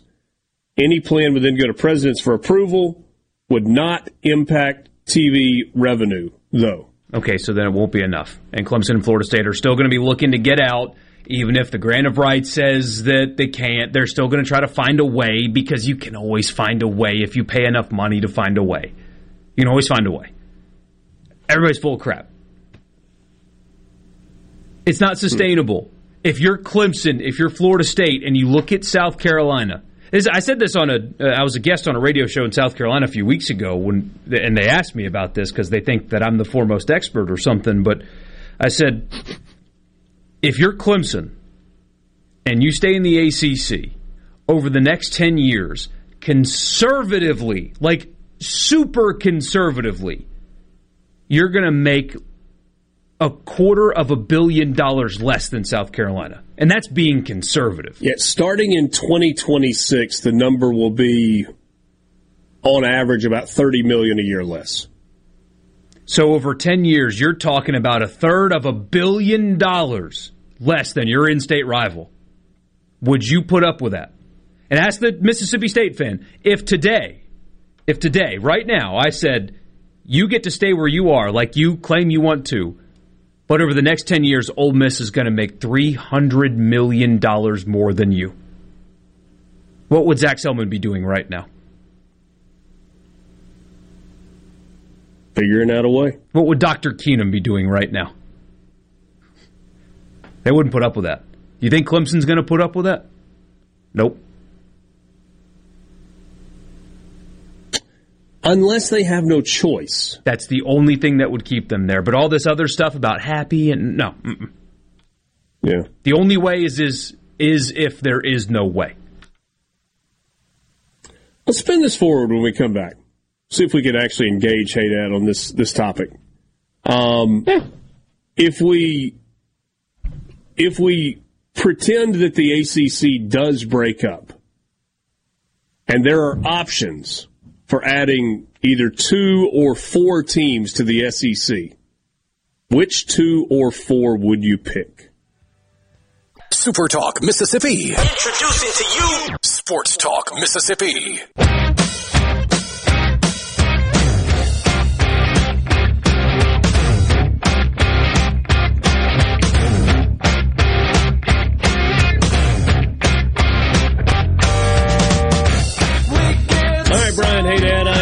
You the keys to Greg Sankey's office. You get to sit behind his desk. You get the parking spot and the company car and the whole deal.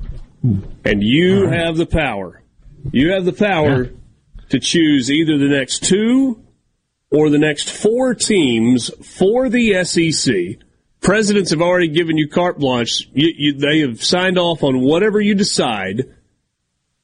Who are the either 2 or 4 teams from the ACC in a scenario where the ACC breaks up that you bring into the SEC? I'll let you think on that just for a second. First, I'll remind you about Cotton State's baseball entering its 15th year in New Albany. College players from Tennessee, Texas, and Florida for the Collegiate League, junior high and high school players as well. If you are a junior high or high school player in North Mississippi and you want to participate, go to cottonstatesleague.com. Get your application in by June 2nd. All games are played at B&A Bank Park in New Albany, centrally located to so many great players from the region, including prospects at all levels. Check the Cotton States League out on Facebook, Twitter, and their other social media platforms. Once again, cottonstatesleague.com. If you've got any questions, you can reach out to them through their website at cottonstatesleague.com. All right. 2 things first. We're going to Texas de Brazil for lunch, and on the conference's dime. Also, I will, while I'm in this office, find the files that implicate the SEC in a massive officiating conspiracy, because there's no way they can be all that terrible on by accident. But that being said, to focus on the task at hand. Okay. I think the no-brainer choice is North Carolina, because that is a market you don't currently have. That's a big growing market. You get a really good football team year in, year out. You get a really good basketball team year in, year out. You finally give Kentucky like a real standalone rival in basketball. And I think that's the best fit culturally in terms of the available schools. Maybe NC State's a little bit better, but they're not the brand that North Carolina is. You're bringing in, you're just bringing in a ton of awareness there. My second pick, I'm probably going to pick between the 2 traditional powers of the ACC and take either Florida State or Clemson. I don't know that either one of those teams could be a year in, year out national title contender the way they are in the ACC when you bring them to the SEC. But I think they have a great opportunity to do that. So you strengthen your football power there, because when the 12-team playoff now, Georgia, Alabama, Clemson, Florida State, LSU, you're almost going to be a lock to get close to 4 every year. You're definitely getting 3 every year, and you're probably going to get 4. And those are probably the 2 I would get. I'm definitely going to get North Carolina, and then I could flip a coin between Florida State and Clemson. So, first of all, I completely agree on North Carolina. Mm-hmm. I do think there is a scenario where North Carolina, if it had options, might choose the Big Ten over the SEC. I don't know that for a fact. We talked to a reporter that covered North Carolina last summer when we were kind of going through all this, and I think he told us that North Carolina fans, by and large, would prefer the SEC, but the hoity-toity .edu people fancy themselves more a Big Ten elite than an SEC-type school. But I completely agree on North Carolina. I'm going to disagree on Clemson and or Florida State. There are a couple of reasons. One, if I'm sitting in Greg Sankey's chair, I've got 2 schools in my league that don't want those. Now, to a certain degree, I don't care. I don't care if Clemson and South Carolina are in the same state. I don't care if Florida and Florida State are in the same state, per se. Alabama and Auburn have to deal with it. Ole Miss, Mississippi State have to deal with it. Tennessee, Vanderbilt kind of have to deal with it. Whatever. It's life in the big city. And you're about to have Texas A&M. Texas A&M, yes. Great point. So it's not that I care about that, but I don't think that does anything for me in terms of value add for growing the footprint and growing media markets. North Carolina does, because now I bring Charlotte into the mix. And Charlotte is growing at like the same rate that Austin, Texas is. It's like growing at the same rate that Nashville is. It's one of the exploding cities in the South. Raleigh, Greensboro, that whole area is big too, is getting bigger. Yeah. So. Number 2 for me, though, is not Florida State or Clemson. It's Virginia. Because I now add another market. I add an elite brand. And I add an average athletics program that is good at times. And I think there's something to that. I don't know that every program in your league needs to be elite in football. You need some wins somewhere.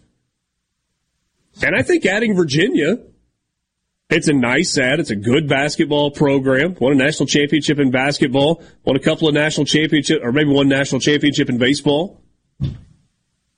They kind of go up and down in terms of football relevance. But they care. They care. Probably pull in some of the Washington, D.C. market. You pull in the Virginia market. I would say D.C. probably get some of that. Yeah. Now here's where you're going to think I'm crazy. If I said I get to add 4, I'm still not going to Clemson or Florida State. Ooh. I'm going North Carolina, Virginia, Virginia Tech, and NC State. And I just sewed up those 2 markets. Yeah. There's no split left. I've now got I get what. Charlotte and Raleigh. I mean, I said a second ago, Charlotte growing. Raleigh is exploding. That's a great city. Yeah, it is. Yeah. Silicon Virginia Valley of Tech, the East. Yeah, it really is. Virginia Tech. I mean, you want to talk about cultural fit for the SEC, passionate fan base. They are that. More Washington, D.C. ties. You got it. Richard just wants to get that SEC network assignment for Virginia Tech so he can see the Enter Sandman live and in person. You know, it's funny you say that. I was sitting here in the break. I was thinking about this, and I thought, how cool would it be to go from Lane Stadium in Blacksburg, Virginia? It's an SEC Saturday night. Yeah. Exactly. I will say this, going back to one of your points, by the way.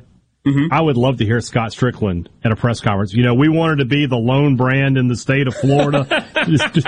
I think I would die if I could possibly get that. What if he did it just to troll? What if he didn't just to troll? He might it?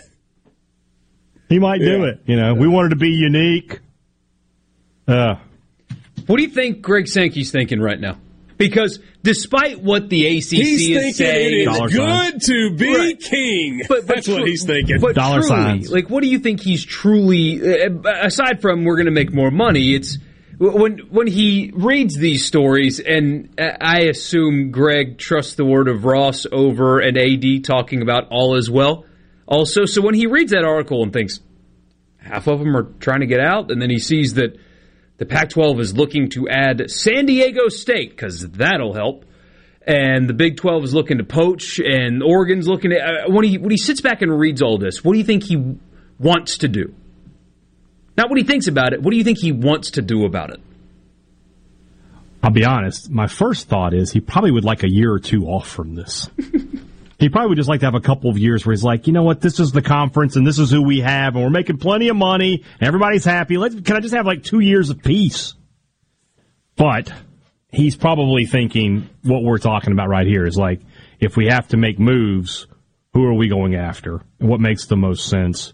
Do we do the traditional, Clemson, Florida State would be the easy answer. They almost joined the conference in 1992. But do we go, or do we do what Richard's talking about? Over that? Yes. Well, yeah. They probably would have rather just had those 2. And God, who'd be in the West? Do you mean instead of Arkansas and South Carolina, or in addition to? Either or. I mean, has South Carolina and Arkansas really brought that much to the table in the they've been 21 great years they've been in the conference. Yeah, absolutely. Absolutely. I mean, what? 3 national titles between them in 20 some odd years? 2 baseball. I mean, if you're just talking about football, if you're just talking about football and baseball, baseball, yeah. But I mean, you got a couple of women's national championships and like 30 track. Yeah, you got a lot of track. National no championships. Question, Arkansas feels SEC. Arkansas works. They do, and South Carolina does at this point too. But definitely would have. If you could have gotten all four at that time, I think they definitely would have taken them. Yeah. Jorge, your bigger question, I don't know what Greg Sankey is thinking. I mean, I have to believe that he's kind of soaking it all in and just filing away information and knows that they will be ready to move if they need to move and that they are wanted. Like the SEC is wanted. It doesn't have to worry about, well, can we get, it's like, yeah, you can get, might not get North Carolina. They might want to go elsewhere, but we'll see. .fm. Are you ready? On the SuperTalk app, SuperTalk.fm, and always on your local SuperTalk Mississippi station.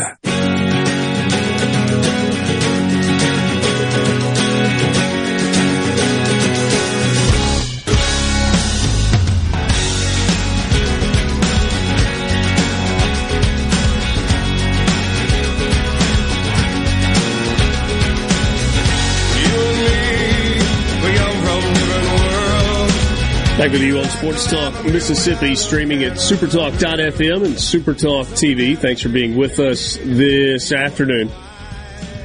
So your messages on the C Spire text line, 601-879-4395. Florida State, Miami, Georgia Tech, Clemson.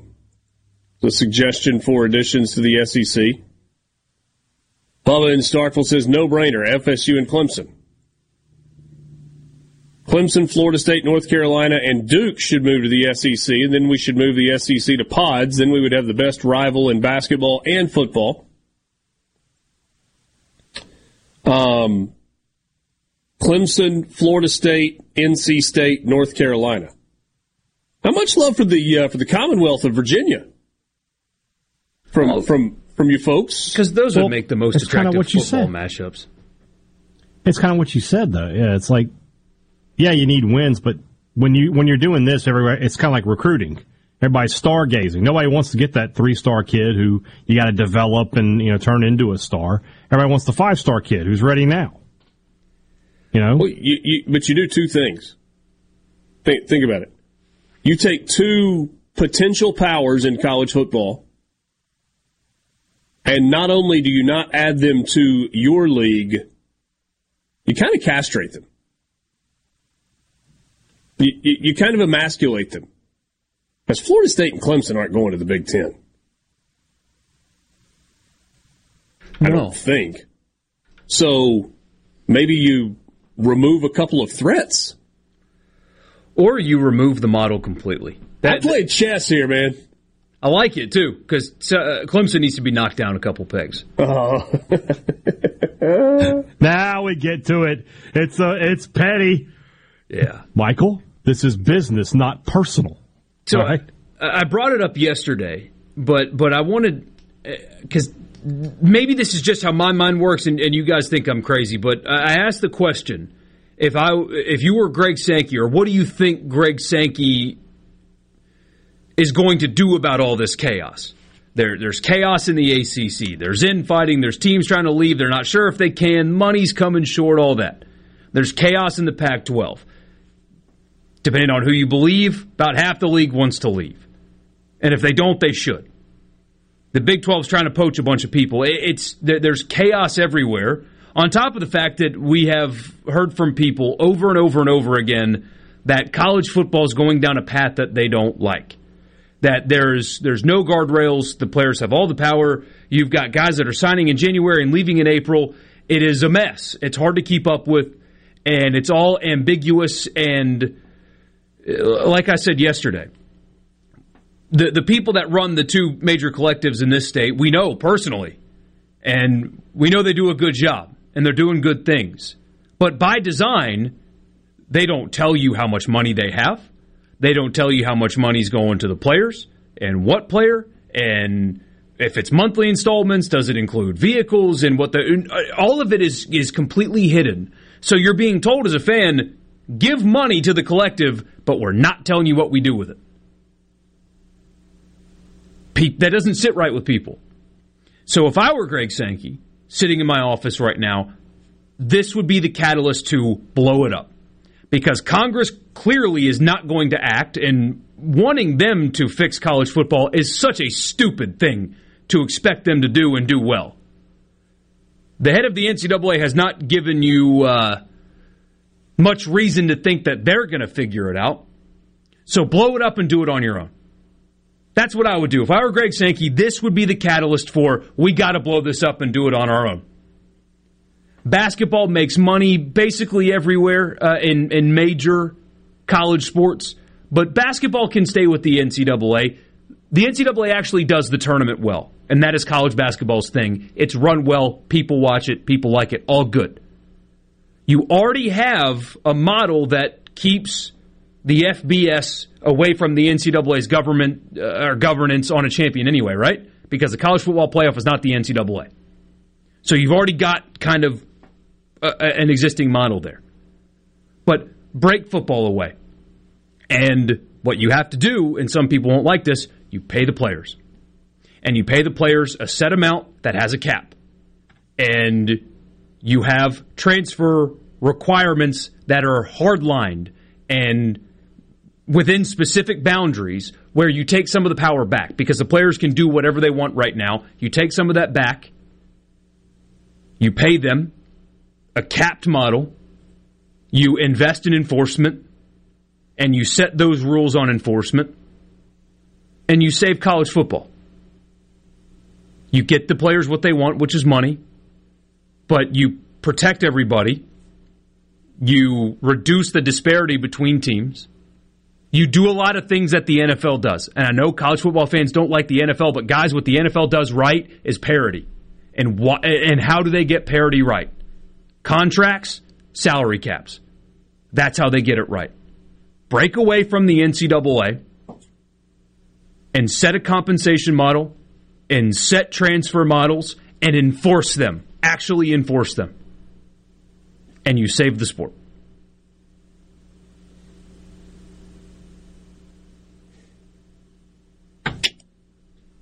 I'm just wondering if news of the demise of the sport is greatly exaggerated. I mean, it'll always be there. But there are too many people that say they don't like where this is headed for me to ignore them anymore. I mean, these are the same people who said, nobody watches the NBA anymore, and it's the most watched playoffs we've ever had. It's the same people who say they don't watch the NFL anymore, and it's the most watched NFL we've ever had. I don't know that I buy this. People say that for different reasons. So that's politically. But I get that. But people like to say that, and then they watch the games. Well, because they can't tear themselves away. I'm just wondering if sometimes a free market corrects itself. Because we're already seeing that to a degree in the NIL space. You brought that up this morning, Michael. Kids that are coming out of high school. And Borky, a year ago, we had Jaden Rashada a year ago, and we saw how spectacularly that NIL deal blew up. We have Nico Iamaleava at Tennessee, and we have no idea yet. No idea yet if that one's going to work. Maybe. He cannot play this year, and if Joe Milton plays well, Tennessee's going to be fine with it. Even the boosters that put the money up for him to get that massive NIL deal, they're going to be fine with it this year. But he better start, and he better be good next year. And he better be a good soldier along the way. Good teammate. Ready to step in a backup role if necessary, all of those things. If that one blows up too, we may see more of this. Now, I would be curious to know what the deal was for the kid yesterday that committed to Georgia, who previously had been committed to Ohio State, the number one recruit in the class, the quarterback from Phoenix. What was his last name? Dylan Raiola. Raiola. I was thinking Raiola, yeah. Or maybe Raiola. I mean, his dad played at Nebraska and played a long time in the NFL. That was being recruited. So again, had committed to Ohio State, backed out of that after 3 or 4 months, was being recruited by, Nebraska, Southern Cal, and Georgia? He didn't go anywhere for free. Now, maybe it's not the reported $7 million that Iamaleava got last year at Tennessee. We'll see. But, Borky, you get what I'm saying there? I mean, I do. Just a year, we saw a market correction on the high school recruiting side. Is that going to happen in the transfer portal as well? You hope so, but we haven't seen a market correction in coaches' salaries. Thought we might. No. Haven't seen it. No, heck no. But this text right here, this is what I'm talking about. Said, I'm 24 and I've lived and breathed everything Ole Miss football since I could walk. I don't even take a glimpse at the recruiting stuff in the offseason anymore. What's the point? I'll go to and watch every game, but the interest is waning. That's a problem for college football. It's not that, I mean, people on Saturdays are going to go put the game on TV because it's easy. You like football, football's on, I'll turn the football game on. My only big question about if you go to a compensation model and you've got contracts and you've got rules in place and whatever else, are you still allowed to recruit the way you've always recruited? You can't force kids to go to a particular college, but you would, in theory, run more competently. You could enforce more competently as well. I mean, that would require a little bit of effort. Yeah. But, I mean, when you're signing television deals worth 10 figures collectively, you can pay for a competent enforcement staff to set rules and actually follow through with them and enforce them. But, man, I work in media, college football media. When a player commits to a school, I'm like, whatever. I literally live this stuff. And when a recruit picks a school... Literally. And when a recruit picks a school, it's, whatever. We'll see if he actually wears the uniform at some point. That's not good. We'll wrap it up with you next. Sports Talk Mississippi in the Pearl River Resort Studios.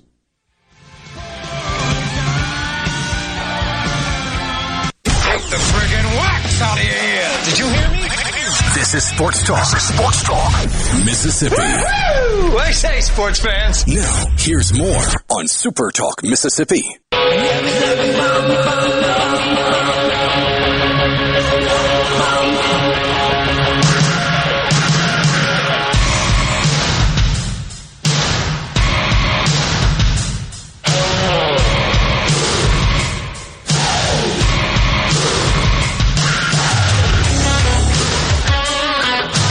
Last time with you on Sports Talk Mississippi on this Tuesday afternoon. Always glad to have you along for the ride. Thanks for all of your messages today on the C Spire text line, 601-879-4395. Whatever it is that you need, whether it's wireless, new phone, new plan, company you can rely on based here in Mississippi, maybe it's fiber to the home.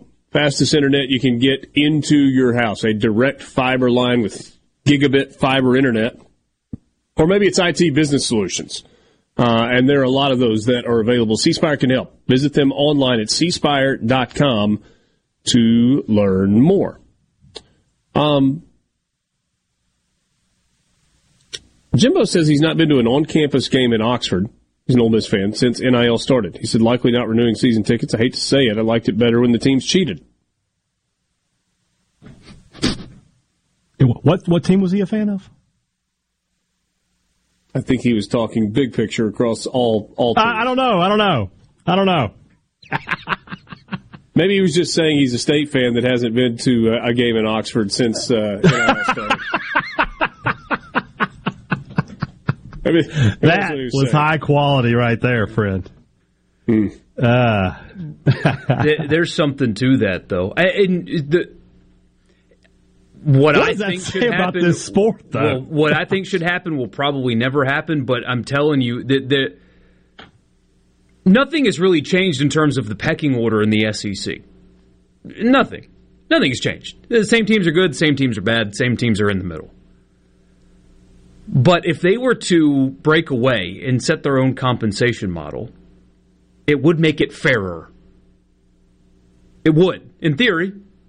Now, you got to play it out and you got to enforce things correctly, but it would make it fairer. That's the thing, man. The Buffalo Bills are one of the best teams in the NFL. If the Buffalo Bills were in college football, draft, right? But they also have a salary cap.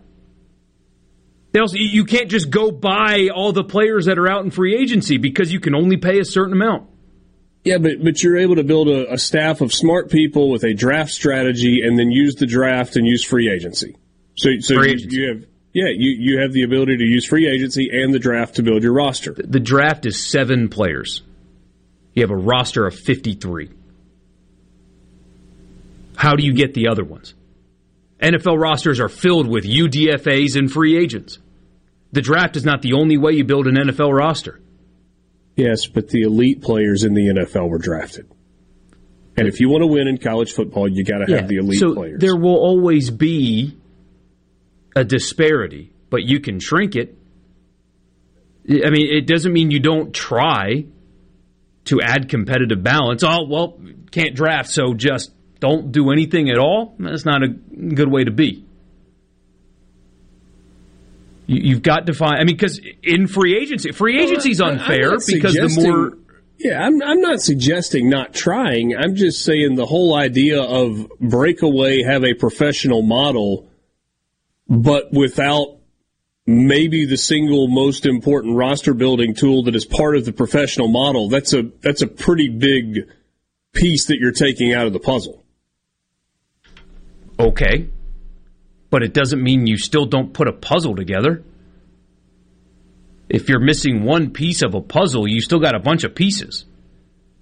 And right now, Ole Miss and Mississippi State could never, ever, ever compete financially with Texas A&M and Alabama and Georgia. Ever. Could never do it. Could never, ever, ever do it. It will never happen, ever. Financially competitive, ever. Don't you want to shrink that gap a little bit? Don't you want to try to, instead of it being like this, make it like this? Don't you want to try to introduce parity to a sport that is so desperate for it?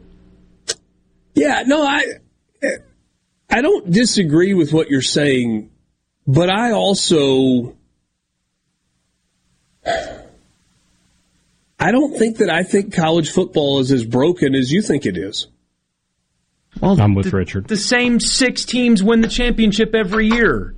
It's the same. Ole Miss and Mississippi State are never winning a national championship as college football is currently constructed. Ever. Never. Never. Why haven't they? Well, okay. I'm glad that you think that that's the case. I don't know that I necessarily agree that that's the case, especially as we transition to the 12-team model. So you think Ole Miss will be able to field a roster that can beat Georgia? The 2015 Ole Miss team could have won a national championship. They didn't. If they had gotten into the playoff. They didn't. But if they had gotten into a 12-team playoff, they could have. Deal. A 12-team playoff, they could have gotten in. They could have made a run, I think. I don't know about State in 14 or not. I would have said yes before they played Alabama and Ole Miss, but they would have been in. Ole Miss won their first 10 regular season games ever. I get season. that, but there's a reason. That was a good team. That was a good team. Yeah.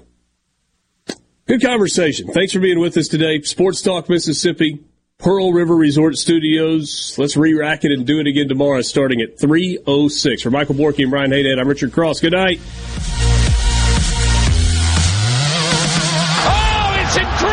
Running a business is tough. If you're struggling with HR, benefits, and payroll, you're not alone. Many businesses just don't have the resources to keep up. That's where MWG Employer Services comes in. We provide a full range of employer services with everything from payroll to benefits to HR services and compliance, and can create a custom plan that fits your needs and budget. We're a Mississippi-based company that can help you focus on what you do best, growing your business. Call MWG Employer Services today at 601-206-7966 or go to MWGEmployerServices.com. A